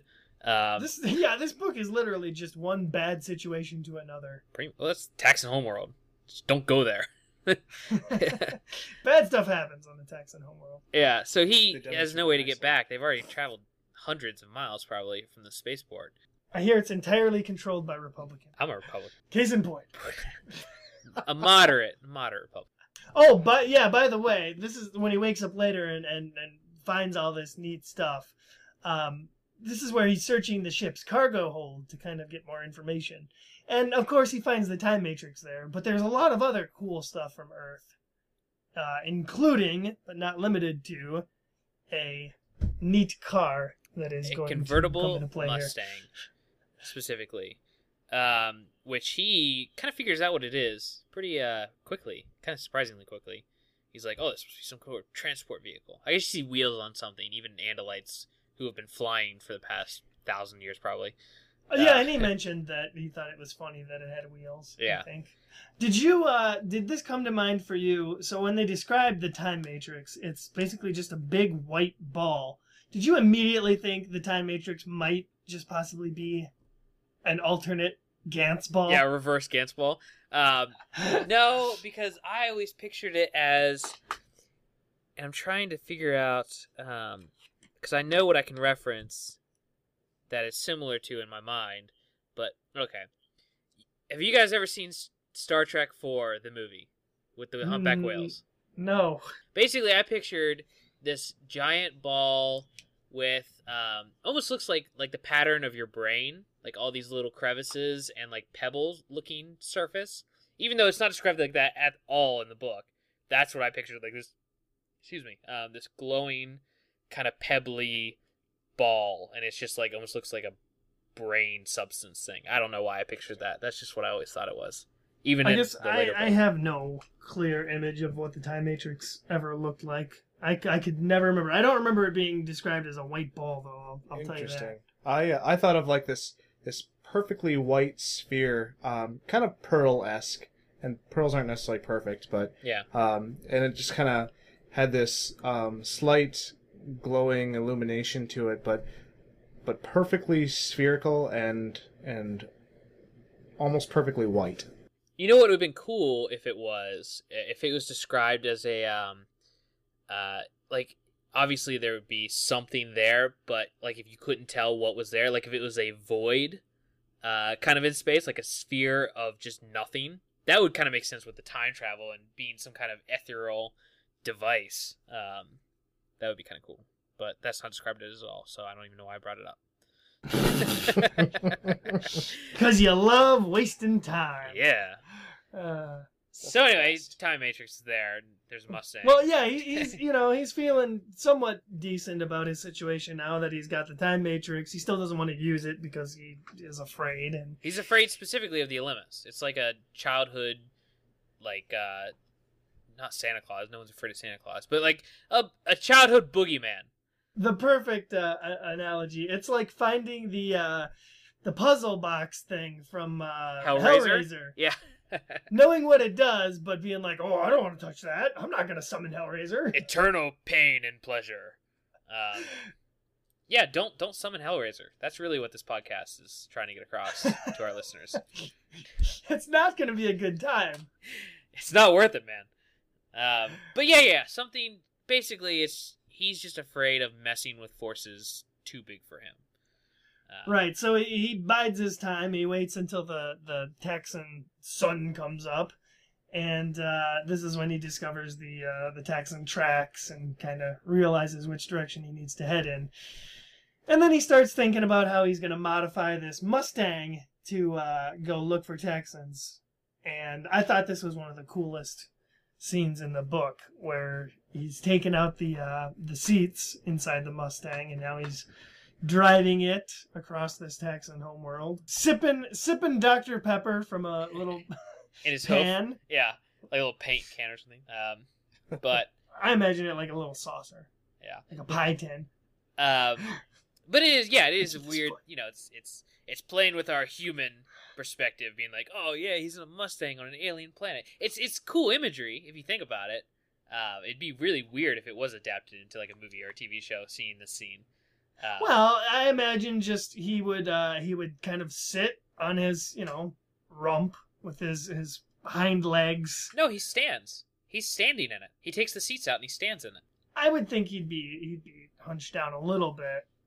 I don't know. They don't sit very often. Andalites stand a lot. No, they don't. You stand a lot. Actually, we just talked about how he sits a lot. Oh, yeah, that's true. I prefer sitting, remember? No, Mitch does. Whatever. This is the worst distraction Worst ever. tangent. He's driving along in this Mustang, progressing the plot as he goes. Oh, it's awesome because he's driving around and he figures out how to work the stereo, and there's music references, and it's just a good time. I mean, for a book that's been pretty dark and not disappointing, but depressing thus far, this is a nice little quirky, upbeat sort of comedic relief moment. Yeah, That's fair. It's definitely lighthearted. yeah, and It doesn't last long. I mean, he crashes pretty quickly. yeah, we did need a scene like that, especially after the whole Arbron reveal of being trapped in one of the worst bodies ever, and his life's over, and ugh. So yeah, a little lighthearted scene like this, nice, good setup. Well, I staged. just wish he had like sunglasses that he pulled out of the center console and put a pair on his face. Like and then he two put a pair sets? on his stock eyes. Yeah. Yeah. That would be funny. But as you said, he is almost immediately just kidnapped. The ground opens up in front of him, and Well, yeah, and that's part of this this new sort of character we're introduced to eventually. I think it kind of, knew where he was and opened up his specific point for him to fall in. yeah, and he goes into this tunnel that leads to this mountain, which is described as a living hive with Taxans who aren't hosts of the Yerks. Yeah, this is where he once again meets up with Arbron, who is kind of like, hey, I've joined up with this here living hive, and it sort of is the, well, it's basically like the queen from Ender's, the Ender series, Or aliens or something, yeah. Do you Yeah. think this is the normal state of Taxans? Like before the Yerks showed up, do you think it was just these colonies all over the planet with a bunch of Taxans surrounded by this living mountain or whatever controlling them? Yeah, this living hive thing, maybe. I mean, it seems like they could be more ant-like, I guess. Yeah. At least in the way they live. Maybe not in terms of, like, their intelligence. That's true. Yep. Yeah, for what it's worth, that's exactly what I thought. That this is kind of their natural state, and they've managed to elude the Yerks, and this is just how they be. This is just them doing them. Look, you do you, all right? You do you. And I'll do me. We're gonna do we. Right. And despite, just how little sense it makes, Arbron's convinced. He's like, now that I'm here to lead them, we're going to attack the spaceport tomorrow. And Elfingor's like, why? I'm with Elfinger. This seems super rushed. It's like now Yep. there's like a Civil War subplot, and like we're getting Well, into this yeah, quick. well, it was primarily because of Arbron being an Andalite in Texan morph is there to sympathize with the Texan cause. And I guess that and- gave the Living Hive a reason to stage an attack. It gave them more, I guess, just another resource, and maybe made them make a decision to finally, go after the spaceport and try to hurt the Yerks or somewhat.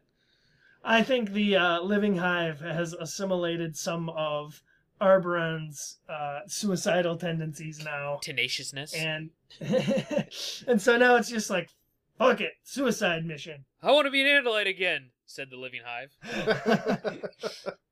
Get that living hive some morphing power. So Elfinger's just like, all right, what are we doing? Sure. Okay, I'll be a part of it. Yeah, he tries to convince him, not to, but that's not going to work at this point. And Elfingor actually spends the night down there in the tunnel, which just sounds like a fun time. Terrifying. And then this is when Arberon comes back out and tells Elfingor that they moved his vehicle to a tube that's going to take him back to the spaceport, and that's where he heads. So Elfingor is driving his cool Mustang down this living hive tunnel that leads him back out eventually to the spaceport. And it literally takes him exactly back to where he needs to go, because he pops out of the ground and he's like back at the Jahar, and there's all these Taxons and Hork-Bajirs that are like rushing the ship, and he manages to somehow fight his way aboard. And this is when Subvisor 7 shows up again. When Subvisor 7 shows up, he doesn't show up alone. He actually brings some hardcore-looking Hork-Bajir. From at least Elfinger's perspective, this is like more muscle-bound. This is the Arnold Schwarzenegger of Hork-Bajir following him. And right. And yeah, it's either fight him or die immediately and have the human race captured and benefiting the York Empire. Not to mention the whole time matrix thing. Yeah. It seems like it's not going too well until Alaron shows up in his own Hork-Bajir morph, which is kind of cool. I wasn't really expecting it. Well, he was following with Subvisor 7, right? And then he just turns and starts fighting them? Yeah, I believe so. Yeah, that's pretty cool. So, kind of a neat moment. And this is where they manage to capture Subvisor 7 and board the Jahar again and leave Arberon behind. By his own will. I mean, he decides to stay behind. And he forces Elfinger. He tells him right here, don't tell anyone what happened to me. I died in battle. Right, yeah, and Elfinger's like, oh no, come back with us. We'll find a way to... We'll make a nice little Taxon scoop for you on the Andalite homeworld, and everyone will love you. You'll be like our mascot. Our disgusting, horrible mascot. Ugh. Just looking at you. Ugh. But they get away. They somehow, in this huge battle of Taxon on Taxons and free Taxons and Civil War and Subvisors on Hork-Bajir elite warriors all fighting, they make it exactly to the ship they want to make it to and get out. Amazingly. I'm really trying to pinpoint how insane and possible this one point is and how they buy into it. It's pretty dicey, but they explain it in a way that, I mean, it makes perfect and total sense. Yeah, later I just ate it up. You ate it up. So what happens on the ship? We get right back into Alaron once again being kind of a dick, and he's like, "Oh no, we've got unfinished business. We gotta finish off those Yerks on the transport ship." If you recall. Yeah, and Elfinger is so against the killing of Yerks, which obviously we can sympathize with him. It is murder because these should be like prisoners of war, if anything. So Alaron, obviously, with his sordid past, which does that go into it here at all? Do you remember if it does? Doesn't he explain a little more? Soon. Okay. So obviously Alaron has war experience, and he knows that this is a deadly force. But Elfinger's not about to make that big of an ethical drop, and he's just not ready for it. He's not ready for the realities of war, and he goes so far as to turn against his commanding officer, Alaron, and stuns him with the help of the humans. Well, yeah, Chapman kind of plays a big part of that, because as soon as he becomes involved or involves himself in this, things aren't going to turn out very well for whoever's siding with Chapman. Their first mission after stunning Alaron, he's laying on the floor over there. Lauren comes up and she kind of comforts Elfangor. They're getting a little touchy-feely, this two alien races. This book's going in a totally different but saucy direction.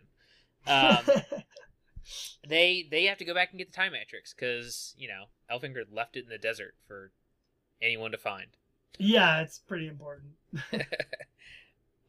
And this is where things start connecting in Elfinger's brain. It's like, you know what? It was maybe a little too easy getting out of that spaceport. And right, yeah, and this occurs when he actually goes. They found the time matrix. I mean, he's stepped outside the ship and he's confirmed that it's still there and it's all right and it's intact. And then there's this big reveal when he turns around and someone who we thought was a good guy is revealed not to be so. Who? Everyone.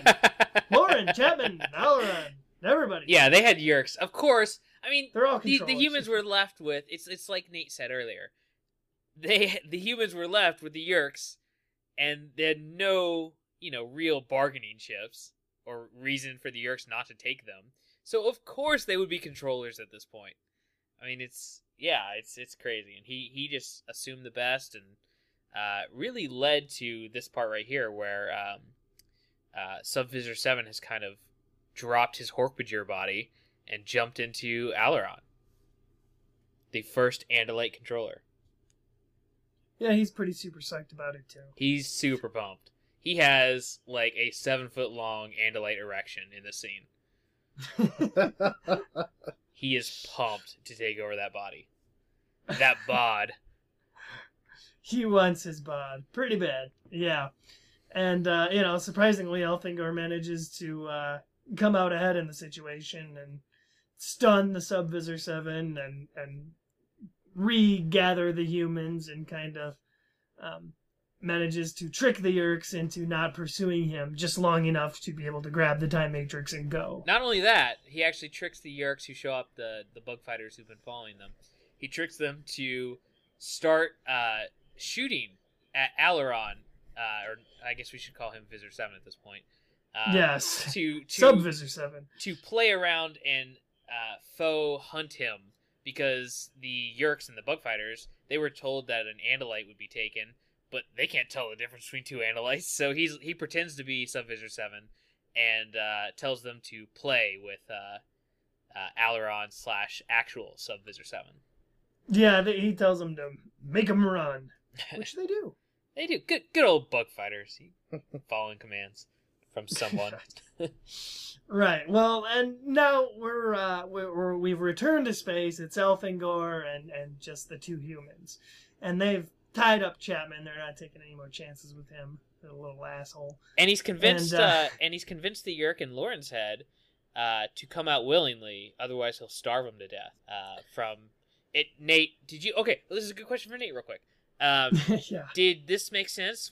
Did they go in? Do you know anything about how Yeerks eat or anything from reading this book? Yeah, this was explained that there's some sort of magical sunshine rays that they eat on, or they feed on rather, and they have to come out of their host body every so often. I don't remember how often. It's like 3 days, 3 Earth days.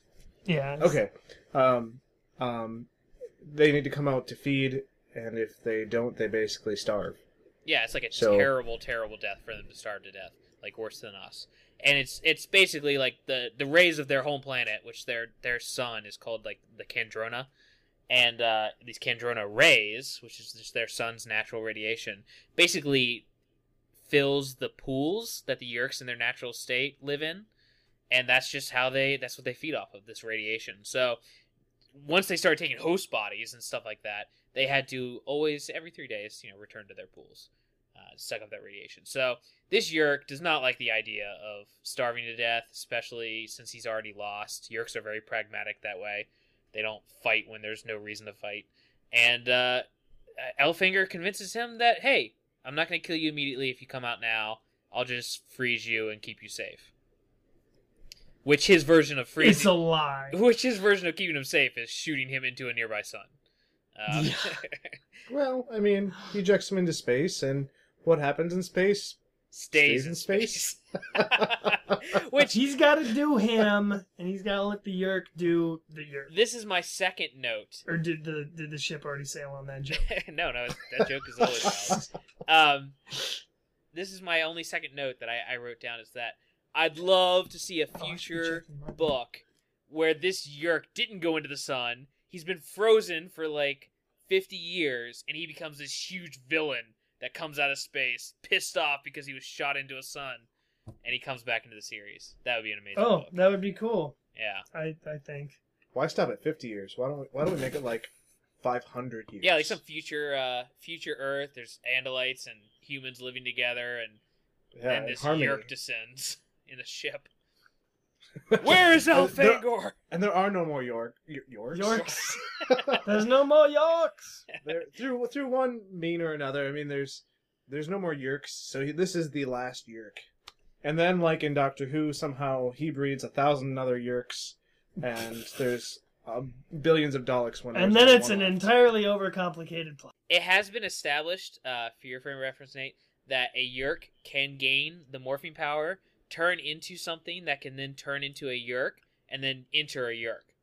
So you could have just an entire line of Yerks inside each other. You could have like 1 billion Yerks, all That's morphed so into meta. Yerks, controlling Yerks. It's so Inception. Oh my gosh. Yeah. So with the Yerk breeding, are there 3 different genders? Or are they all they're like? kind I- of non-gender. We haven't Yeah, gotten to but- that point in the series yet. Yeah. So I don't know. It's not worth talking I'll about here, I just guess. Not even get an answer then. I wish I could go into it more and tell you which Yerk species you should feel sexually attracted to, but I just don't have that information. The answer is all of them. Ooh. Right. So anyway, so he shoots this Yerk into the sun. He's done with that guy. Yeah, and then that leaves our lovely, plucky heroes, Elfangor and Lauren, traveling through space together. And of course, they're getting in more bonding time, and it's all really great. I have a theory that, Catherine Applegate is probably really into centaurs herself. And so this whole story idea is like her really staking her claim on the centaur genre. That makes a lot of this make sense. It's like Twilight with centaurs. Exactly. That's the way I thought of it. I thought too. there was some weird stuff happening, and She put Alright. herself into this story, and she was like, I am just going to live my centaur fantasy right here and now. Yeah, well, to be fair, it's not really touched on when they first meet the humans, but more so when we get into this next big plot thing that's about to happen. Yeah. Lauren's really like, she's like the Animorphs age. She's like 13 or 12. Yeah.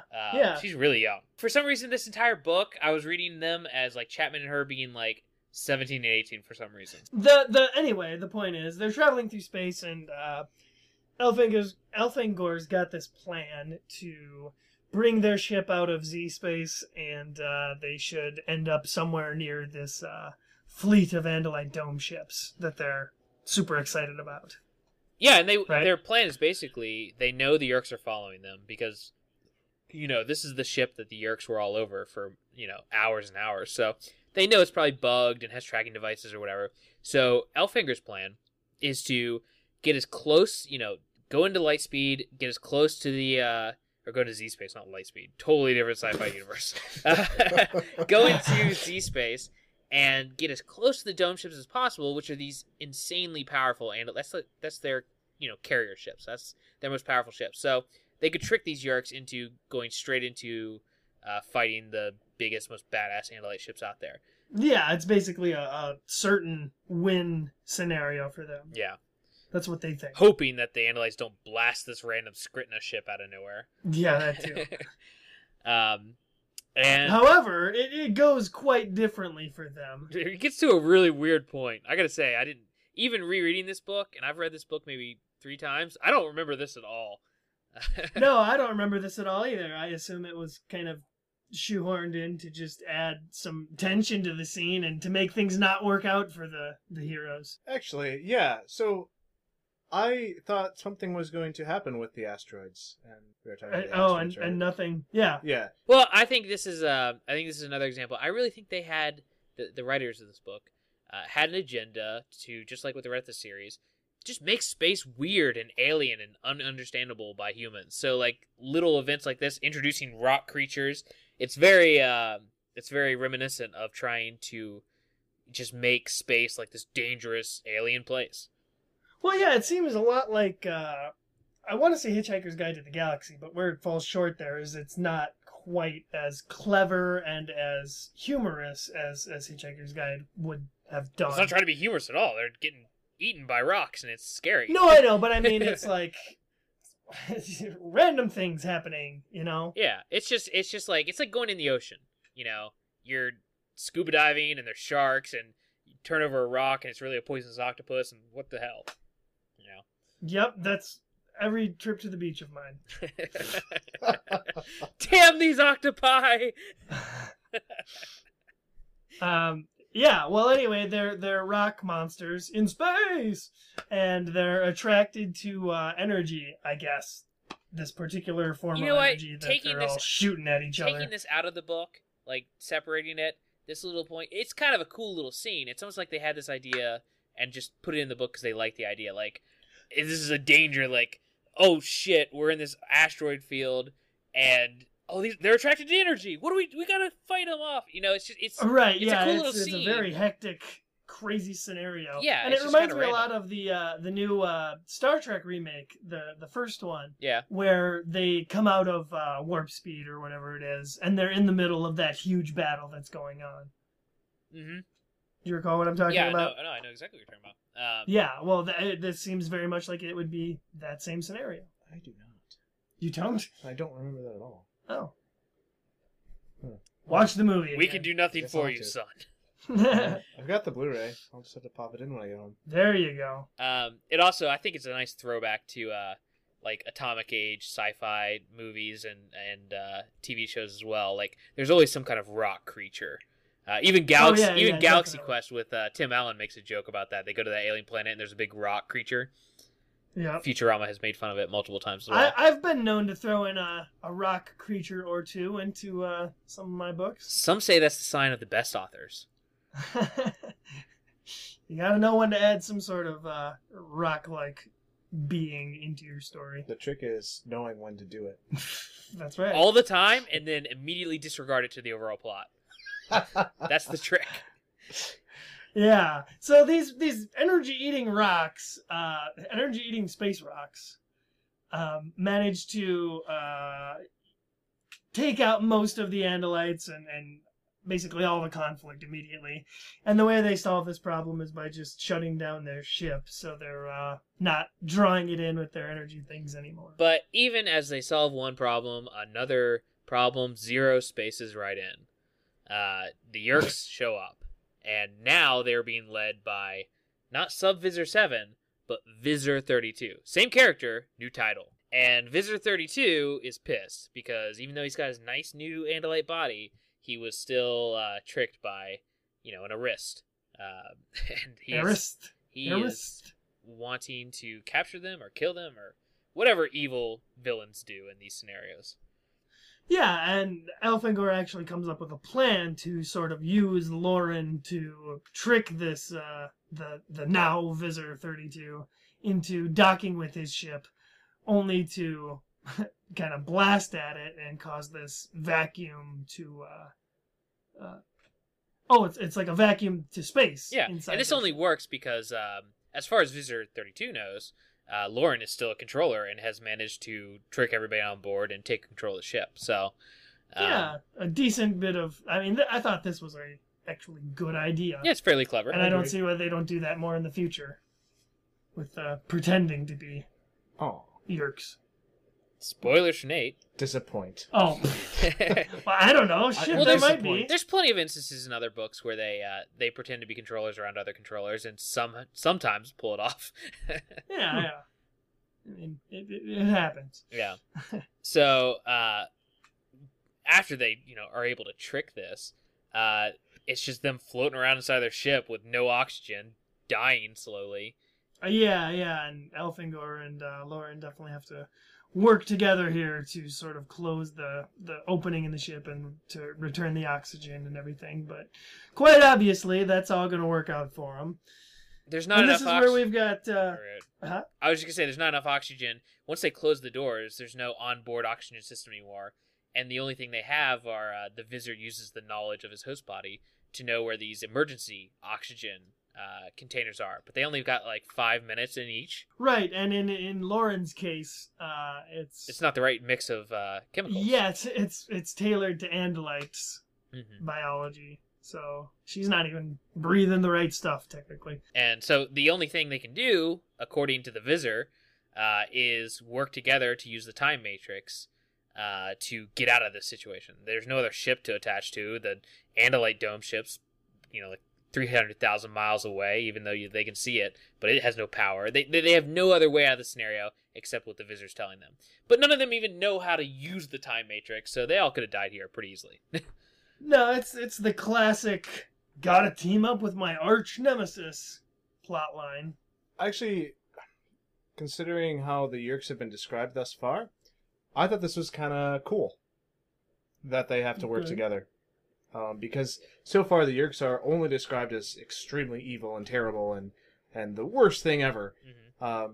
And now, for survival's sake, they need to work together. I don't know. I just thought that was neat. Yeah, Yeah, and it is showing a little more what we Interesting. learn.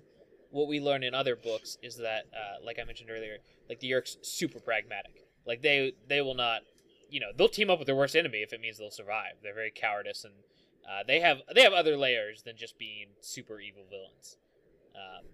So yeah, Which is great. yeah, Because that's a good point. and earlier I made the comparison to a Dalek, but they seem to be so much more than that. Hey, Daleks have teamed up with the Doctor before. Yeah, and Daleks are just dumb. yeah. I don't like Daleks. Not a favorite villain. You're for more me. of a Cyberman man. I'm more of a silence kind of guy. Whoa. Oh, the new Yeah. who. Yeah, Yeah. the silence to me is by far the scariest Doctor Who villain. Yeah, That's pretty not cool. not the topic though. So let's. No. You bring it up. I'm at least going to throw it out there that I think the Time Lords themselves are the scariest villain in Doctor Who. Ooh, But that's just me. touche. I don't know. The Slovene are pretty terrifying. No, what are the oh gosh, the name is on the tip of my tongue. The little fat monsters made of fat. Oh, the the Oedipus. Lamperos or Oedipus. Adipose. The best Those are villain. just adorable. Oh, my own little They're adipose. like little Stay Puft Marshmallow Men. Yeah. And you get thinner when they kill you. So that's nice. Hooray! Everybody wins, I guess. So Anyway. after managing to come together and work out their differences and not try to kill each other for a little bit, Elfangor and the Visor work together and secure the time matrix, and then this begins this whole power struggle of who can figure out how to use it first. And they Where all they're both competing. Yeah, and this is a Wizard of Oz moment where they're all like, "There's no place like home. There's no place like home." But you've got three minds controlling this machine created by a god, and through however it works, they don't even try to touch on how this thing works without in the rest of the series or this book or anything. But No, it's too complicated. We don't need to worry about it. yeah, but so you have these three individuals trying to control it, saying basically, "I want to go home," and you hear a little chuckle, a little universal chuckle, from what assuming is the people who created this time matrix, and they are transported individually somewhere else. I don't even want to try to describe where it is. Right. Well, it's basically a mishmash of dimensions here. It's kind of well, you'll find out. They basically Uh, create like a pocket universe, for using the term that our listener loves. Right. They create a alternate pocket universe that shouldn't exist, but they force it into being. Yeah, Elfangor again. When you need to advance the plot, make him knock him out, because he wakes up in a Yeah. place that kind of resembles the Andalite home world, where he's got his little scoop home, and for Well, some reason he thinks his parents will be there. At first, he thinks it is the Andalite homeworld. Yeah. I mean, it very much is his home world, until he realizes that there are parts of Earth and the Yeerk homeworld mixed in there as well, and it's all really patchy and just it clearly does not look right. It's a Now- bizarre melding of the three worlds. I do want to stop Oh, us bizarro briefly. We're not going to talk about Doctor Who, but I do want to go to Nate and see, okay, again, you hear so many sci-fi concepts thrown at you throughout this book. Now we've created a pocket universe made of 3 different worlds, and this is where we are in the plot now. What's your first reaction reading this? I'm digging it. I think it's really, really kind of a cool setup for this, because, well, it makes sense that each being controlling the time matrix would want to go to their respective home, and I think it's so cool that the time matrix gives them what they ask for to the best of its abilities, and creates this combination bizarro world that it tries to mimic Bizarro! their homes. I don't know. I thought it was really neat. I thought it was cool that it's not just like, oh, the Yeerk zone is over here, the Earth zone is over here, and the Andalite homeworld zone is over here. They're all intermingled. Yeah, they Yeah, start it's almost mixing. it's almost like a painting where they're Yeah. just kind of blotchy and mixed in. Yeah. Yeah. So yeah, that is a very interesting concept. I'll definitely give him that. Right, and after wandering around for long enough in his this strange little world, he meets up with Lauren again, and she's obviously in her Earth section of the world. And after a nice reunion for the two of them, they happen to run into Visor 32 again, and he has with him the strangest sounding aliens I think I've heard about. What are your opinions here on the wheel aliens? I mean, yeah, they have biological wheels, which is, it's just saying that it's a cool concept, and I think it's almost too hard to picture, because going into like their joints, I don't know. I couldn't even. I pride myself, being into the film industry and writing scripts and doing this. I pride myself in being able to visualize live action scenarios and how you would film something. I have no idea how I would picture this thing on film. I have no idea how it would work. I don't even know what it would look like. I don't know how it would play. And so bravo to them for blowing my mind. So I agree with you, actually. However, it did not blow my mind. It actually started to lose me a little bit, because a biological wheel is. I can't conceive how that would work. Yeah, I'm with you on that. Yeah. I have something to say here that I don't think either of you will have been aware of. So even though these aliens are described as having like 4 wheels, which is kind of a weird alien design, it's not all that weird, because I wonder if this might just be a reference or a throwback to another book by Philip Pullman, and it's in his Dark Materials trilogy. You probably have heard of The Golden Compass. That's the first book in the series. Mm-hmm. Well, in the 3rd book of the series, The Amber Spyglass, a large chunk of that plot has to deal with a character who finds herself on an alien world, surrounded by these alien creatures that are very similar to this description, where they have not biological wheels, but they have a biology set up so that they can use these seed-like pods as wheels for themselves. And their whole culture revolves around this weird obsession with these seeds. And I just wondered if somehow, some way out there, Applegate was making a reference to his Dark Materials. But even if it's like a really clever reference to some other book that did it really well, it still doesn't really change our main problem with it. In the fact that it's almost too hard to conceive of how this would work, like a joint system with these wheels. And even if it did work, it definitely wouldn't work as fast as these things move. I mean, they're moving like ATVs. They don't move fast, though. She specifically mentions how they look like they might be fast, but they're actually quite slow. Well, no, they kind of ramp up, and they're like charging speed. Yeah, she says once they get going, but they started out slow. That's what I'm saying. I think they'd be like these hobbled, handicapped creatures, like moving, like barely being able to go like 5 miles an hour. Well, that's not even the worst problem, is that these things are so overpowered in that even though Elfangor, slashes at him with his tail, they have the odd Hydra ability of being able to regenerate into completely new creatures. And don't forget the part where they split apart too. So yeah, oh yes, and then to make things even weirder, not only do they split and divide, they also divide amongst themselves into two other creatures, one of which has wings. So it's like these are really, really weirdly overpowered aliens. Yeah, I'll give them that. Yeah. They're super original.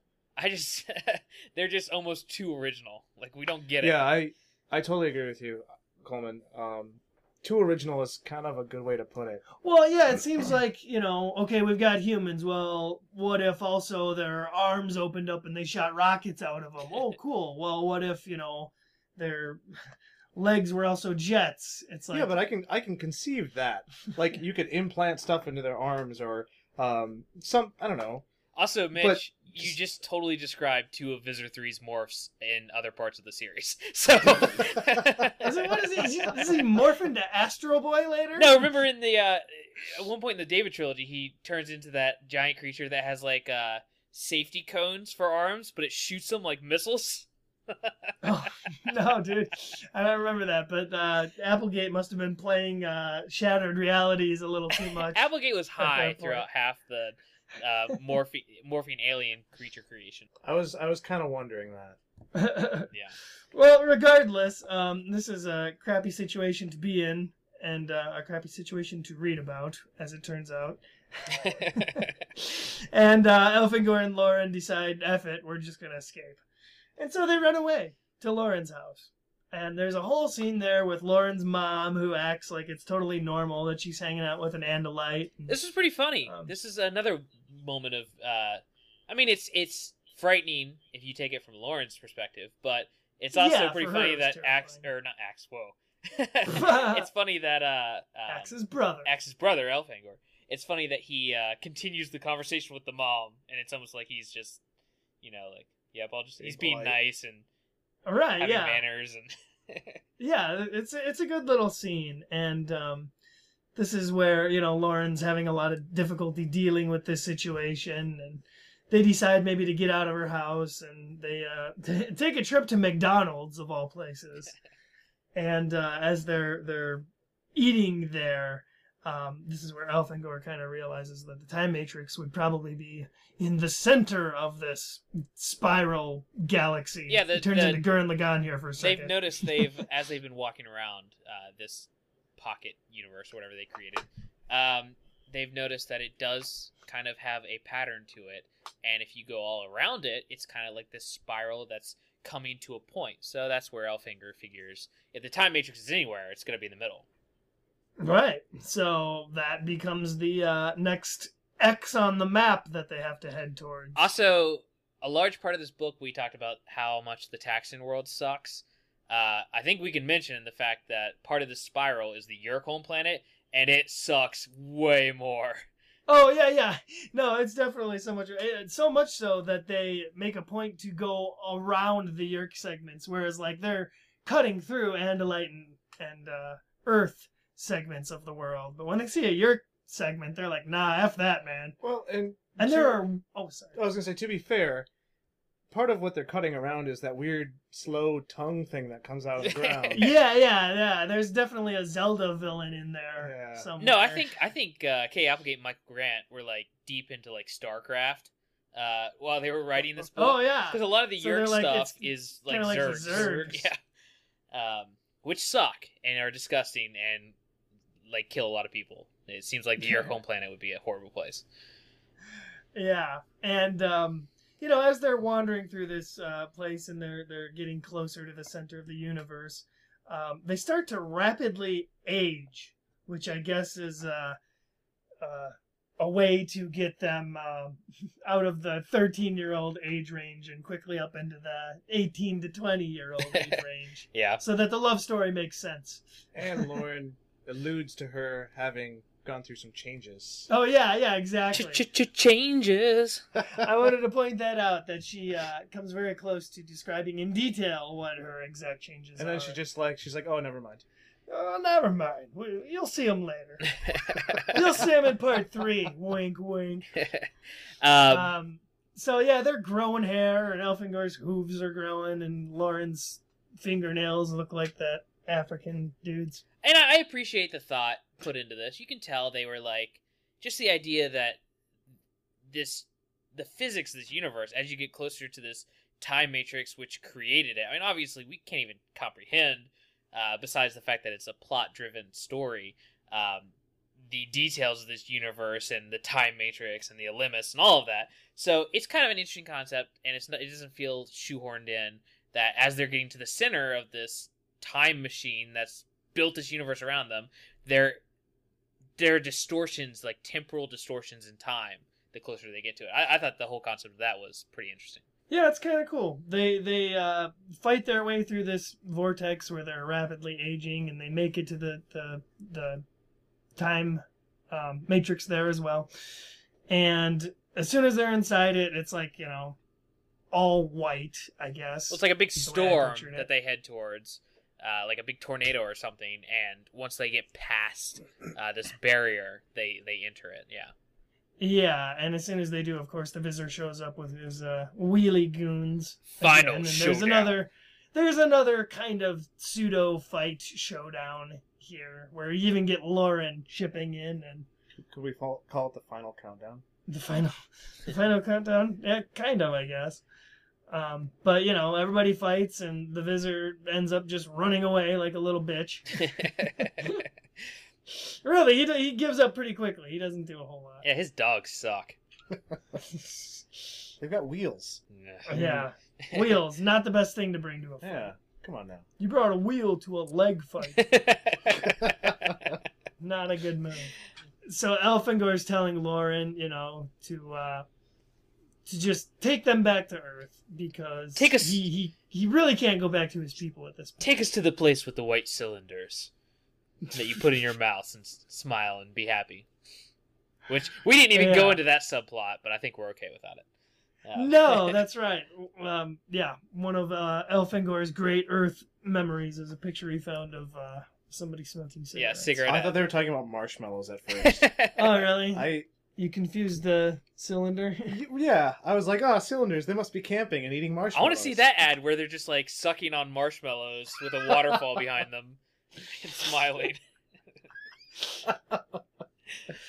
I did realize later that it didn't really make sense, and thought, oh yeah, they must be smoking. Well, yeah, because she immediately says something like, "No, we're not going to put white cylinders in our mouth because smoking's bad for you." Oh yeah, Something that like must have that. been it. There's a PSA hidden in there. It wasn't me figuring it out. It was them blatantly telling me. Yeah. I'm pretty sure as a kid, Basically. even with that blatant explaining, I didn't understand any of it when I was younger. So I was just like, Yeah, I think I remember being a little confused as to what that could be as well. So they're both at the Time Matrix. Elfangor is kind of done with space.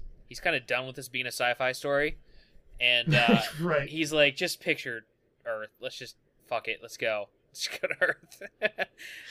Well, at this point, he realizes, he can't go back. I mean, he's done so much that would offend his people. He created the first Andalite controller, and it was completely his fault.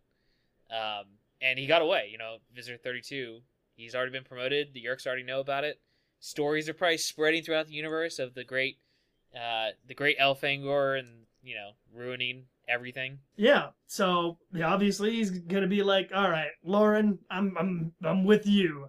I'm just gonna go to Earth now and blend in." So he has her kind of picture a time right after she was abducted, so that they could return back to that point. Which, this is kind of interesting. The Time Matrix is so much more than just a time machine. I mean, it's obviously from this point, them creating this universe or whatever, you can tell that. But it's time, place, space, whatever you want machine. It's The a TARDIS. it's a plot matrix. I thought of it as the TARDIS. It's the TARDIS on crack. Yeah, basically. Kind of. And with less of a personal connection. I wonder if it's bigger on the inside. It's actually Well, bigger on probably. the outside. No, that's pretty unimpressive, I guess. Oh yeah, and then shoehorned in here is the fact that Elfangor kind of explains away how they should just keep their older bodies. Yeah. Because remember, their bodies are still, rapidly aged. And I thought, if they're working with the Time Matrix, which can already do so much, why couldn't she just picture them I'll tell you back why. in their younger original bodies? I'll tell you why. Because Elfinger liked what he saw. Wink. He's like, you could go back, or you could change the memories of everyone you know, so that you can keep them tits. Right, exactly. I thought that. I mean, as a kid, yeah. It Hold on, made we need to sense. I was rephrase like, okay, that. they're I'm stay not home. going to leave that in. Hold on, we need to rephrase that. That's fine. No. I think. I actually don't have another explanation. That's totally the That's explanation. okay. You don't need to go into detail on this. I was just going to say that Okay. I thought, with all the things that the Time Matrix could do, giving them their original bodies, Full Metal Alchemist style, would not be too difficult a task for it to do. Instead, they do this, no, we're going to keep the older bodies and kind of rewrite time to make it all make sense. Just so that I thought it wouldn't be as creepy with having them, go into this whole marriage subplot. Yeah, but that could have easily been solved as well, just by having them be on Earth longer. I mean, they could have gone back as teenagers and then kind of grown up together. That kind of would have been a sweeter love story. Aw. Yeah, it kind of would, except that they would have needed a lot more time to do that. It's a montage. That's properly. That's 2 pages. But okay, I get your point. Because we get a time skip here of 3 years of Elfangor living on Earth and blending in with human society and staying in human morph and all of this stuff. I just can't help feeling that I want that in book form. That's what's interesting to me. But You here want we're the day-to-day story of that 3 years? yeah, because when the other Andalite characters come into the main series, their attempts at blending in with human society is always a really funny It's point hilarious. of the story. Yeah. And just to have a whole book on Elfangor, like actually blending in and trying to become human, and I mean, I'm sure there's a fanfic out there somewhere of it. I don't want to. Go ahead, Nate. Okay. He does recap that time a little bit. Yeah, I know. And- I just want more detail. I actually thought with that recap, is it okay to go here, Coleman? Yeah, go ahead. Okay. I thought with the recap that he kind of almost saw himself as better than humans. Oh Which- yeah, they do. Which was insulting to me as a human. Like, I really would have liked if the perspective he took was, oh, humans are fascinating because of this and this, and it's really weird that they do this. I thought it was interesting that Elfangor kind of takes this approach where he's kind of thinks of himself as better than humans and far more knowledgeable. And granted, sure, he is. He talks, but he, like, I don't know, he kind of takes that high and mighty approach and talks about how he understands all these advanced physics concepts that humans are just barely beginning to understand, and how he talked to Bill Gates and Steve Jobs, and how he told them about all these computer interfaces, and then they stole it, and blah, blah, blah. I think a more interesting approach would have been to have him observe humans and think, oh, it's interesting that they do this or that, or it's very peculiar that they do this or that, and kind of take a analytic approach rather than I'm better than these guys. I'll kind of hint at some stuff and they can take and do what they want with it. Well, to his credit, that's not just Elfangor. That is the entirety of the Andalite race. Whenever any Andalite comes to Earth, they're always pompous and high and mighty like that. Okay. And for the most part, the his brother character, Axe, who joins the main cast, his entire character arc is about him learning not to underestimate humans and learning what humanity is all about and eventually blending in with humanity. Okay, yeah, I just thought it was interesting that was his approach when he's trying to blend in. But Yeah.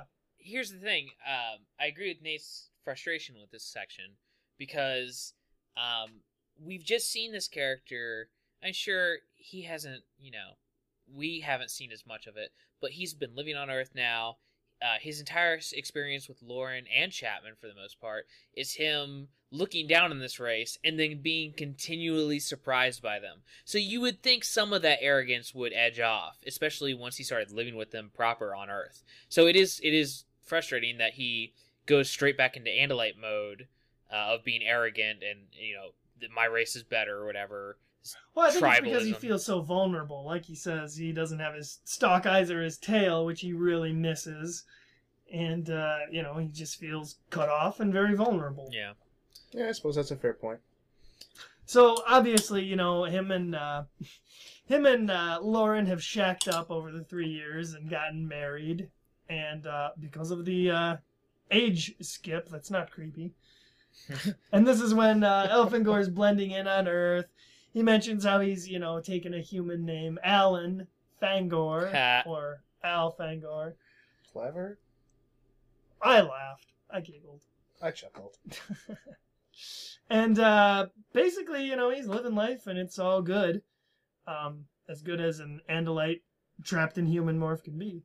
But one day he comes home from work to just find this weird dude in his living room, and he knows kind of right away that it's an Ellimist. Because it's not just a dude, it's like a winged, floaty creature. Well, no, he looks normal at first. I thought it was... No, it looks like a human. Oh, first. okay, so he Yeah. changes in Lune? Okay. I thought he's... Never mind, okay. Yeah, they have a little chat, and the Ellimist is able to convince Elfangor that he basically screwed everything up by doing what he did with the Time Matrix there, and by coming to Earth and, taking himself out of the fight against the Yeerks. And that he really needs to repair this damage done to the timeline by sending Elfangor back to the point where he should be. So basically, the Ellimist comes in and offers to fix things. And now, this is something I wanted to know, if this is a plot point that you saw coming in particular, Nate, or if you were disappointed at all by this, of the sudden appearance of a godlike character who can set everything right. What, as I mentioned earlier, I was kind of under the understanding that the Ellimists were this previous race, that they were very advanced and very powerful, but they were no longer around. I didn't really think of them as a higher dimensional being that they are. So when we got to this part of the book, and I understood what the Ellimists are, I actually thought it was really interesting that a higher dimensional being would feel the need to start poking around in lower dimensions. Have we got a book series for you then? Right. And I think it was really kind of neat because they go on to talk a while, and I believe it's Elfangor that says, are we just a game to you? And the Ellimist says, yeah, basically. Oh, yeah. He's not even subtle about that. I was like, oh, He straight all right, tells well, him. we're the pawns of gods. Cool. Basically. And, well, see, yeah, and there are some issues with the series proper, with Deus Ex Machinas, especially when you start bringing in these godlike beings. I think this is less of a Deus Ex Machina than a lot of the other ones, because this doesn't fix anything. This ruins the main character's life. Right, and it leads to his death, ultimately. Yeah. And you know what? I agree with you there. I didn't have as big a problem with this Deus Ex Machina ending as I think I would have, or that I used to. Mm-hmm. It made a lot more sense this time. Yeah, and it's incredibly sad, too. And the fact that, Elfangor's like, okay, so if I do this, does that mean we win? And the Ellimist can't even give him that. He's like, well, You might do okay. if we do this, that means you have a shot at maybe winning. If I feel like it. Yeah. If I get off the couch and stop watching Planet Earth HD. Yeah. What I did think was interesting about the Ellimist is that he reiterates several times that, oh yeah, we don't get involved. Well, clearly you do. Right, exactly. Yeah. You can't say one thing and then do the exact opposite, Ellimist. That's We're called on to you. a hypocrite.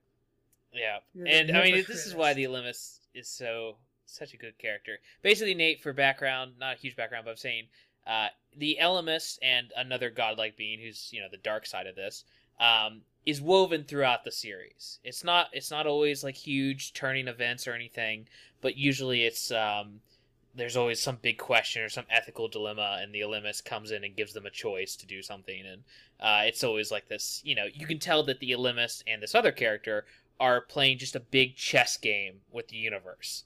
And to further give you background, within this Chronicle series, this is the Andalite Chronicles, there's a whole book that's the Ellimist Chronicles. And it's the Ellimist is the protagonist. And it's my favorite book in the entire series. I think that would be really interesting. It's a good one. incredible. We won't be reading it until almost the very end of our podcast. Probably pretty close to like It's going to be one of the, I think maybe the second to the last. at the pace we're going, it's probably going to be like a year from now when we read it. Oh, jeez. Yeah. We'll see. But yeah, that should be maybe our second to the last episode. I don't know. Such an incredible book, though.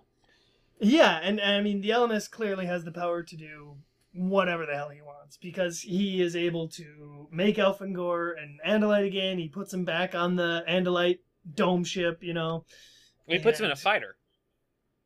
Mm-hmm. I have here that he puts him back on the bridge of the dome ship that is under attack. He hops into a fighter, but he puts him back on the bridge of the dome ship, and that's where he, I think he has a little run-in with maybe his old captain or something, who's kind of confused. Obviously, since I thought he was on the fighter, and that was over radio or something. Oh, or that could over be. ThoughtSpeak. Yeah, I think he puts him in a fighter, and then he ThoughtSpeak radios the dome ship, and he's like, "I'm here now," and they're like, "Oh And shit, they're like, "What? help us!" Right.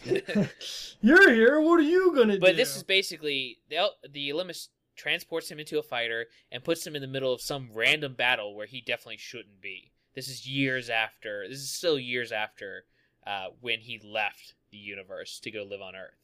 So yeah, but as he's zooming around space trying not to die, who shows up but the newly appointed Visor 3, who's just like, "Oh, Elfangor, I remember that dude, I hated him."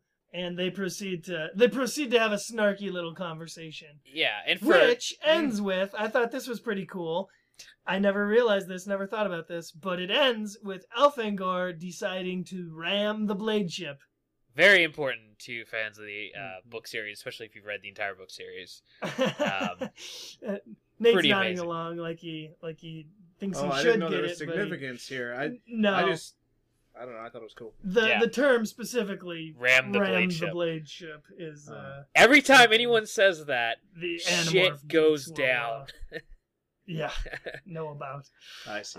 So this is kind of where, he's crippled the blade ship, but he's also crippled himself, and he's he manages to survive, and somehow they don't really go into detail how he survives this whole incident, but he does, and is made a hero by the Andalites super quick.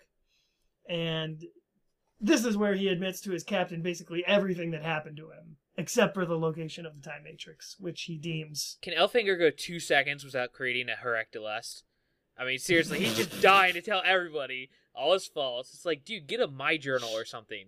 Well, it's nice that she, Applegate, at least says that, now that he doesn't have Lauren to share his experiences with anymore, he's like, I gotta tell somebody. So, yeah, he unloads everything on this Andalite captain.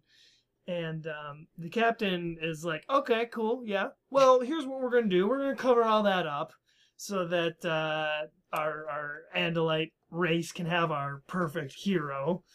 And Elfangor just kind of, is shuffled back into the rank and file of the Andalite military, where he's this big hero. Yeah, to his credit, I mean, he becomes a hero without... I mean, he does do some brave thing with ramming the blade ship, and he becomes a prince. But to his credit, after that, he becomes a real hero. He's actually like one of the greatest fighters in the universe. So it insinuates that throughout the war that follows in this little montage section, that he goes on to win tons of battles and command dome ships and do tons of stuff. Yeah, he definitely becomes kind of a seasoned pro in a fairly short amount of time. I think he mentioned that he didn't even know his brother was born yet at one point in the story. Yeah. So yeah, he must be a little bit older. Well, anyway, so he obviously goes back to the battlefield that is kind of Earth. Battlefield Earth to find his dome ship is outnumbered. Yeah, and he's got Aximili hanging out in the dome. He's brought his little brother to war to be an Arist himself.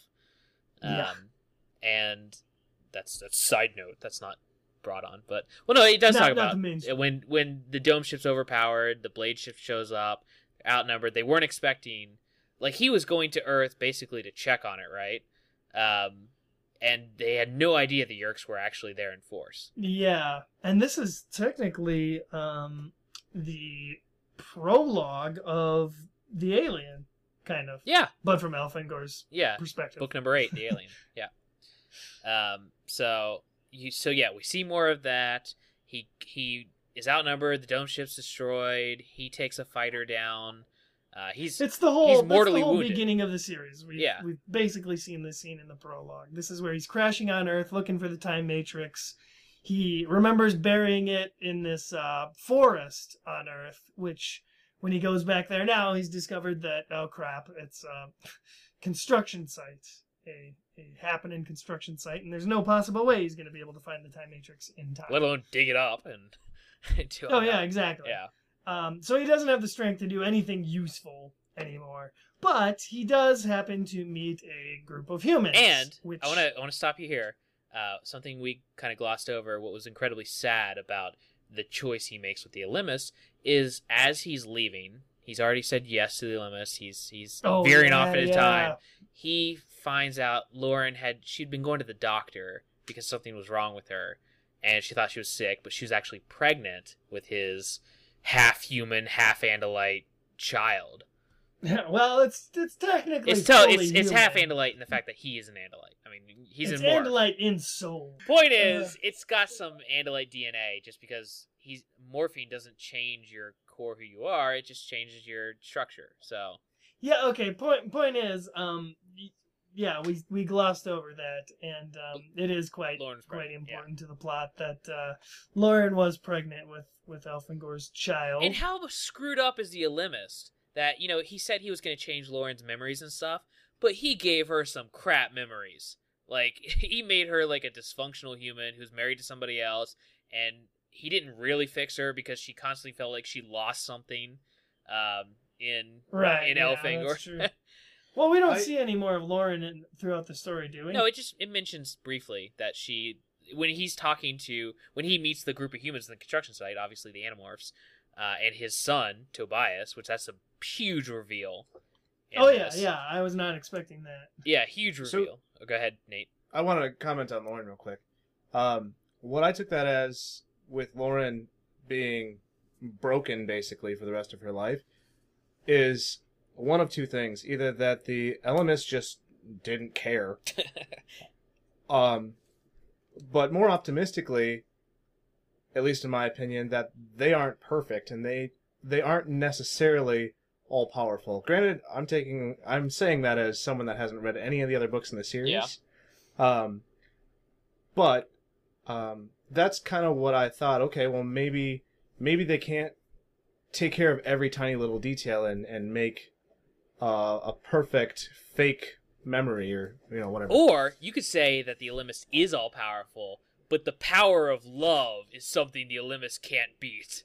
And that's the power of love. And her love for Elfangor was more powerful than God himself. Boom. So he's not all powerful because he can't overcome the power of love? Look, if the Ellimist creates a rock that's too big for him to carry.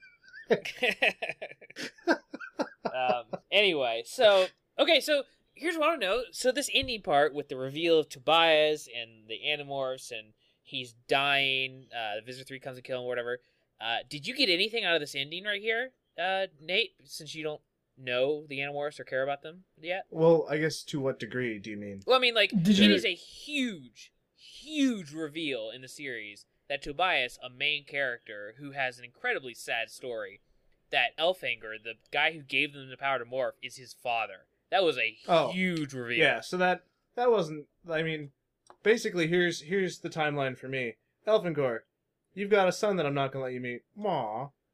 And then he crashes, meets 5 humans, and I thought, I bet one of those is his son. Oh, that's kind of... And sure enough, yeah. it was. I guess that's kind of was the poignant on its significance own. to me. Well, and I think it's cool that he mentions that he sees, like, all their timelines, and, you know, he sees the 5 humans, and he sees his brother's timeline intersect with them, so he kind of, it's almost like the DBZ special, the Bardock, Father of Goku, where Yeah. he gets the ability to kind of see in the future, and, you know, he knows Goku's going to beat Frieza, so everything's kind of cool. Well, so the book ends on kind of a happier note, where he dies, but he's still able to give the humans the morphing power, and he is hopeful that his son is going to continue on the fight against the I do Roots. like that it ends, like the whole book, Nate doesn't know this obviously, but throughout the entire book series up to this point, so 13 books, we've only known Elfangor as this hero who bravely gave humans a way to fight against this unstoppable force. So this book does 2 things really well. I'm not trying to get my review here, but it does 2 things really well in the sense that it shows us that he was an incredibly flawed, for lack of a better term, human being, who, you know, he wasn't really human. I'm just saying that he was flawed. He wasn't a perfect prince, but by the end of the story, you haven't changed your real opinion of him, because even though he sees himself as doing all these terrible things, he was an incredible hero who bravely looked into death while he gave his son the power to keep fighting and looked down his mortal enemy. Like, he was everything we already thought he was. He just revealed more of his backstory. Right. Well, Elfangor's basically had like 3 different lives. Yeah. I mean, he had his life, you know, before choosing to become a human, and then becoming a human, and then going back and being a Andalite hero. Yeah. So he's the king of do-overs, I guess. Yep. And that's the book. That's it. Yeah, that is the book in its entirety, and it's a doozy. We're sitting at about 3 hours right now. So yeah, that's the book. Let's jump straight into reviews. We're pushing the time limits on this. We're almost becoming Nothlets at this point. It's a long episode. This is our Hirek Dalest, actually. Pretty much. Wondering which roller coaster has the highest top speed, or what exhibit is our guide's favorite in the park? Just ask them. They love to share their opinions and critical analysis to help you better plan your day. So, jumping straight into reviews, we're gonna give it to Nate first. Guest host, we're gonna force him to go first. So Big guest honors. Don't let us down. All right, well, We want to know what a non-fan thinks of this book. All right. Well, thank you for the lead off, guys.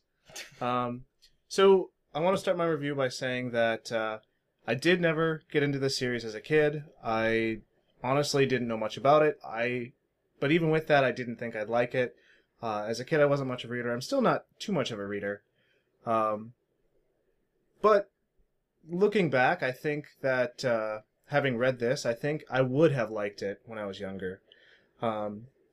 Using that language, that doesn't mean that I don't like it now. I don't have the nostalgia associated with it that you guys have, which I think is a really big driving force for you guys in being able to reread it and go back through these and talk about it and have a podcast of it. So for me, I actually came up with 2 ratings, and I don't know if that's okay. Illegal. I came up with a rating with me as an adult, and with a retrospective rating that I think I would have given it had I either been into this as a kid or reading it as a kid. So my adult rating was a low to mid 3 out of 5. It's got some really interesting story points to it. It has some ethical dilemmas, such as when Elfangor is deciding, well, is it okay that we dump the Yeerks? And he he decides no ultimately, just as one example. So I think that's kind of cool, but at the end of the day, I don't know if it's enough to really fully engage me at this point. However, I would say, had I had read this as a kid, and was able to look back on it, I think I would really be in the solid 4 range out of 5, which I think is a pretty good rating. I think a perfect 5 out of 5 is almost unattainable, so 4 out of 5 is saying a lot. And yeah, I kind of feel like I missed out. You certainly did. I can't believe you went to your Scholastic Book Fair and passed up on this beautiful cover. So hold on. 3/4 out of 5 what? Oh, Andalites? Ooh. Classic. Yeah. I thought it fitting being the Andalite Okay, Chronicles. yeah, right. Okay, I want to go next. I'm gonna go next. So I think that score of yours is given based on 2 things. I think I agree with you completely. You don't have the nostalgia factor. You are kind of just reacting to this random story, and I think I stand by your point of giving it a review score for if you had read it when you were younger versus now. I also think, though, if you take the nostalgia away, you could also give it a score based on if you were aware of the rest of the series. Because that is a pretty exciting part of this book, is thinking you know this character and being wrong. And also having that lead up to that first book, which the first book, I think we both give it 5 out of 5s, because it's a very, very well-written book. At least the first book to lead into the series is incredible. So to have this heading towards that, it's pretty amazing. It's pretty good. And I think that does add a lot. So it does stand alone on its own, but without that, I can definitely see why you would feel like you're missing something almost. But now to go to my review. Yeah, get to it. Get into it. So this book is one I've read all the Chronicles, obviously. This isn't my favorite Chronicles book. It's got a ton of interesting stuff, and I really enjoyed reading it, obviously, and I am a fan of the series, so I love seeing how it leads into that first book, especially with that prologue and epilogue. But I think the biggest problem with this book is it shows us glimpses of so much we want to read about. I want to read about Arist Andalites training to become warriors. I want to read about the Prince class system within the Andalite military. I want to read about different planets like the Taxan home planet, kind of, but I don't want to spend like half the book there. And while I love the Ellimist, I love all the Ellimist stuff, I thought that completely overpowered this book. And like Mitch, you pointed out, once we're on Earth, I want to read Elfangor on Earth, trying to get over the fact that he's left his entire race behind and he's given up on the fight. And he's just living on Earth as a human in this. He's trying to be happy and have a family with an alien race. And that is so incredibly interesting. And I want that book. And we don't get it. We get a montage that leads us away from that. And so that's what I think is the biggest sin of this book. As interesting and as enjoyable as to read, the biggest sin of this book is introducing amazing concepts and then running as fast away as it could, and then running as fast as it can away from those concepts. And you're just like, no, stay there. Now we're in this, crazy Ellimist created time matrix world that I don't really care about. I mean, it's a cool concept, but like way too much time there. And yeah, I don't know. This book kept leading me in places I wanted to go and then punching me in the face and running away. So it's really frustrating to read, especially as a fan of the series and all the universe and stuff. So it's still not my favorite Chronicles book. That said, it is incredibly important, and the Tobias reveal cannot be understated. It's amazing.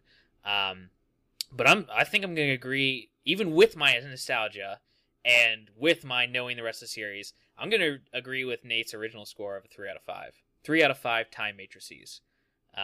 That is my score. Oh, you son of a bitch. You took my... I know. I was going to use the time matrix. Yeah, so 3 out of 5, that might be surprising to people, but when I'm actively yelling at the book in front of me with no one else around me, because it's not doing what I want it to, I can't give it a 4 even. You can't even. Wow. I agree with some of the things you say, but I have to find fault with a a lot of your nitpicks. While I agree that this book introduces so many awesome concepts, I believe we are given the accurate amount of information we need to kind of glimpse these different cultures and these different races. And it all works out. The thing you got to remember, though, is that this is Elfangor's story. It's a story about Elfangor, and that's primarily what it is. You're worried, or you're disappointed that it doesn't give you all this other information that you wanted, but really it's just here to tell us Elfangor's story and prepare us for how this feeds into the actual series. Where I agree with you is that, yeah, there's so much more of this that I wanted. This should have been its own series. It should have been a prequel series of, a couple books. And longer than just these 3-part things that they stitch into one book. Him adjusting to life as a human could have easily been its own book. As well as, other key things like him rising through the ranks of the Andalite army and all that. It's all very interesting stuff that we would love to see more of, but overall, we can have it fed to us in these little blurbs and these little summaries because it works. It tells the story of Elfangor and it gets us to where we need to be. The point where he's dying and giving his, final will and testament, basically. So, I don't think it's really a secret that I love this book. This was the book that introduced the idea that there could be such things as prequels and, spin-off series and all that. So I was incredibly excited for this when it first came out. It did not disappoint me back then. Rereading it as an adult, there were a couple points that I noticed that tended to drag on a little bit, like you mentioned, that final stretch where they're in the weird time matrix blend world. Lasted a little longer than I would have liked. I think they could have given maybe a little bit more stuff of Elfangor on Earth in exchange for some of that weirdness that happened there. And I'd have been just fine with it. But other than that, the story really doesn't disappoint. And yeah, sets up Tobias being related to Elfangor, which makes Axe Tobias' uncle, by the way. Yeah. It really gives their relationship an entirely different feel, knowing that context. And it's weird because I don't even think either of those characters know that they have that relationship. For a long time. But they figured it out eventually. Okay, but the readers, we know now, and it's I don't know, it makes it more special because they've already got kind of a deep friendship connection, and now it just makes more sense. But anyway, I love the book, and while I see that it has some flaws, they aren't enough to make me dislike the book in any way or have any sort of complaints other than, it might have dragged on in a couple points, and a lot of it seemed to be based on, coincidences of them going from one bad situation to another, but in a science fiction adventure written for, young adults or children, it's to be expected. It totally worked out, and it did not disappoint me at any point. So I'm going to end up giving it a final score of 4 out of 5 Yellow Mustangs. Wow. Yep. Well. Boom. Were you expecting that, or did you think I was going to go full board 5? I think if you would have gone first, you would have gone to 5. No. Influence. No, absolutely not. I was going to do the very stereotypical, I love it, giving it 5, it's perfect.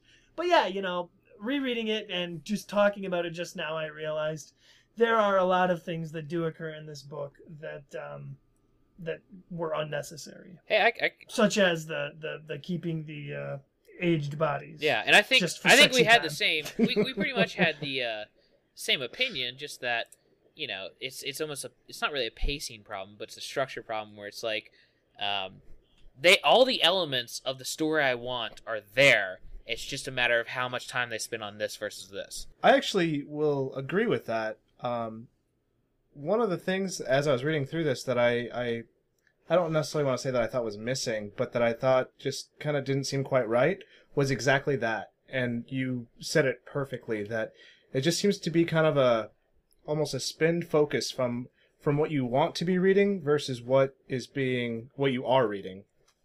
So I appreciate that you said that. Yeah, I mean, I never spun my focus. because I mean, it's like you pointed out in your review, you kind of made it sound like that I don't appreciate this version of Elfhanger's story, but this is the perfect Elfhanger story. I'm perfectly fine with it. It's just the parts that I wanted to read were there. They were just like in montage style, and then we were, driving the yellow Mustang for 15 pages and things like that. That didn't last. That scene did not last. I know. I'm just It was saying. pretty long. I'm just saying. It's just and a lot of the Tax and Homeworld stuff was super rushed. I mean, it was just like, and now Civil War is happening. Like you said, it would have been perfect if this were like 4 or 5 books. They could have focused on everything, and it would have been crazy epic. Yeah. But shoved into one book, it's pretty crazy. Well, and you also got to take into consideration that she was writing this thing in like over the span of a month or maybe 2.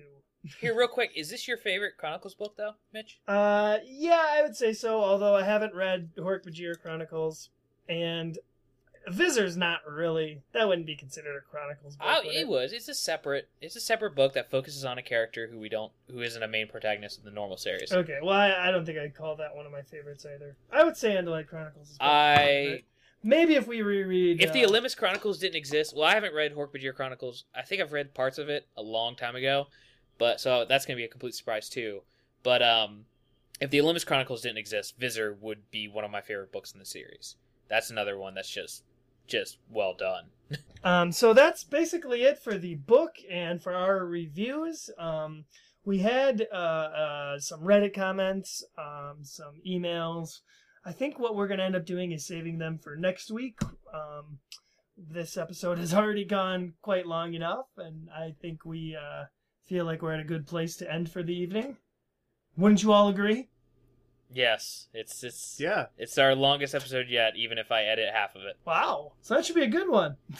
Well, I want to real quick say thanks for having me. Thanks for inviting me to be part of this, and thank you for giving me the gift of Andalite Chronicles and introducing me to the Animorphs universe. Oh, well, speaking of which, we've got one last surprise for you. Oh. We're giving you the power to morph. I think that's... yeah, right. No, yes. I was going to say, I hold in my hand the first book in the Animorph series, book 1, The Invasion. I want to know, right here and now, I'm going to put you on the spot. I want to know, will you task yourself to read this and come back on a later episode and give us your opinions? Considerably shorter than the Andalite Chronicles. I think I could handle that. I mean, if everybody that listens to this isn't like, oh my god, I don't want to hear more of that Nate guy. He's so terrible. If that's not the case, sure, I would come back and share my thoughts of it. Well, we've had an interesting time picking the brain of somebody who hasn't read the main series, and it's so weird to do that in a situation where we can't even really talk about the main series. Yeah. However, we think the first book holds up as truly one of the best books in the series, and an excellent beginning to a sci-fi series. And I just want to say, so what I was expecting when Nate was going to come on board, I was like, oh, sweet, love hanging out with Nate. He's a cool guy. I'm sure he'll add some funny comments or whatever, and it'll make a good episode just having a third person on there. But I was actually really surprised that when you did, when you were into a subject and we talked about it, it was actually a third distinct opinion that wasn't just, chiming in. It was actually something I hadn't thought of or Mitch hadn't thought of. And that's why me and Mitch think that this podcast works, because we have pretty different views and we generally, fight and argue about them. And we each generally say something that surprises the other person. I wasn't expecting another third piece of that to come in and bring something I hadn't thought about. So I was really You're happy. so smart. You're like one of those AIs. I was really happy with how this episode turned out, and it surprised me myself. So I'm glad I could be a strong contributor. Next time, let's have Robert as a guest and see how it goes. Wait, was I supposed to laugh at that, or did I just offend somebody? No, I think it'll be a wholly entertaining experience for everyone involved. Yeah, I think it'd be vastly more entertaining than me. No, dude, I will say from our fans, from the people who listen to this podcast, they like us going more into tangents and talking about specific things in a really nerdy way, which is... It's a bold claim. Yeah, well, I think so, and And that's and you brought more of that to the table. So Sweet. I'm glad I could help So out. just be nerdier, and everything will work out in the end. you're Alright. welcome anytime, sir. Not just for special Thank you. event books. So shall we point out the fact that next time we will be reading and reviewing Animorphs book number 14, correct? Yep, a Cassie book, right? Yeah. Did neither of us look this up? Is it the change or no? It's the unknown, isn't it? I don't know. It's the unknown. Yeah, I know. I have no idea what it is. No, it's book 14. Yeah, book though. 14. It's 14. The Unknown, I believe. Mhm. And this book I am actually super excited to read because it is the first Animorphs book in the main continuity that I know for a fact I skipped over as a child. I took one look at that front cover of Cassie turning into a horse and was like, I don't think I need to read this one. I think I read it, but I can't remember. And we are now getting into the Cassie books where I don't think we're going to be as harsh on her.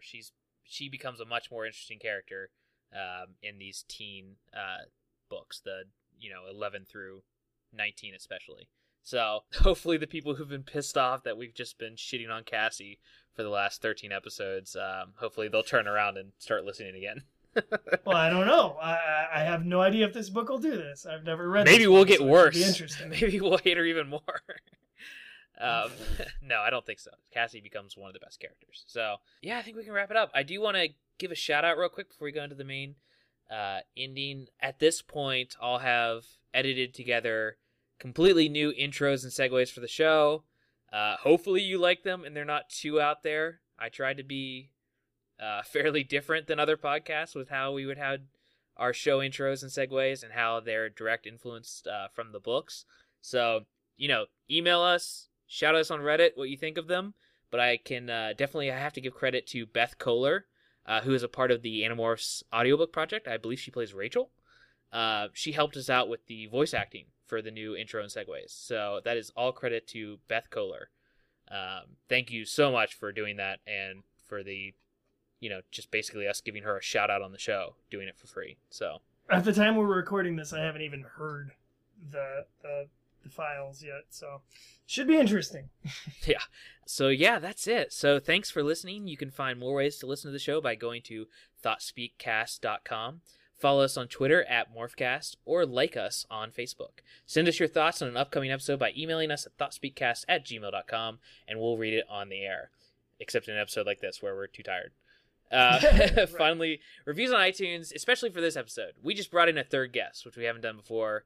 I think a lot of podcasts are, they range from 2 to 5 people. So this is our first, bringing a third person. So we definitely, if you thought that was a good idea, tell us on iTunes. Give us reviews or just chime in on Reddit, whatever you think. I specifically want to hear about what you think of just bringing in a third guest in general, because I'm sure we're going to try to bring in tons of people, and hopefully Nate will grace us with his presence again at some point. So, yeah. We'll make it happen one way or another. Yeah.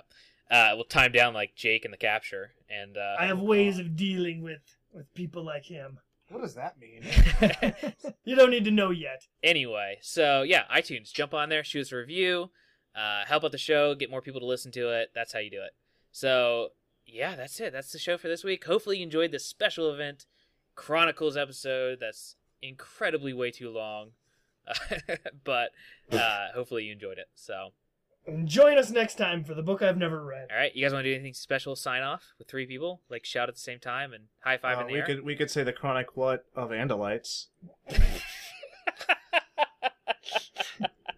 We could do that. Or we could do the generic, my name is... What? My name is... Who? My name is... Elfinger Sornell, blah, blah, blah. Ticka. Elfangor Shady. Yeah. Yeah. Anyway, No. That's it for me. well, that's it for our special event episode. Join us next week as we get back into the normal stride of things. My name is Coleman. And my name is Mitchell. And I'm Nate. Ooh, we said it! See you next time. On behalf of everyone here at the Gardens, we hope you've enjoyed your stay and welcome you to come and see us again soon. Or, as they say on the Serengeti, Tafadali emtu, kupata jambo hilienje ya kichwa yangu.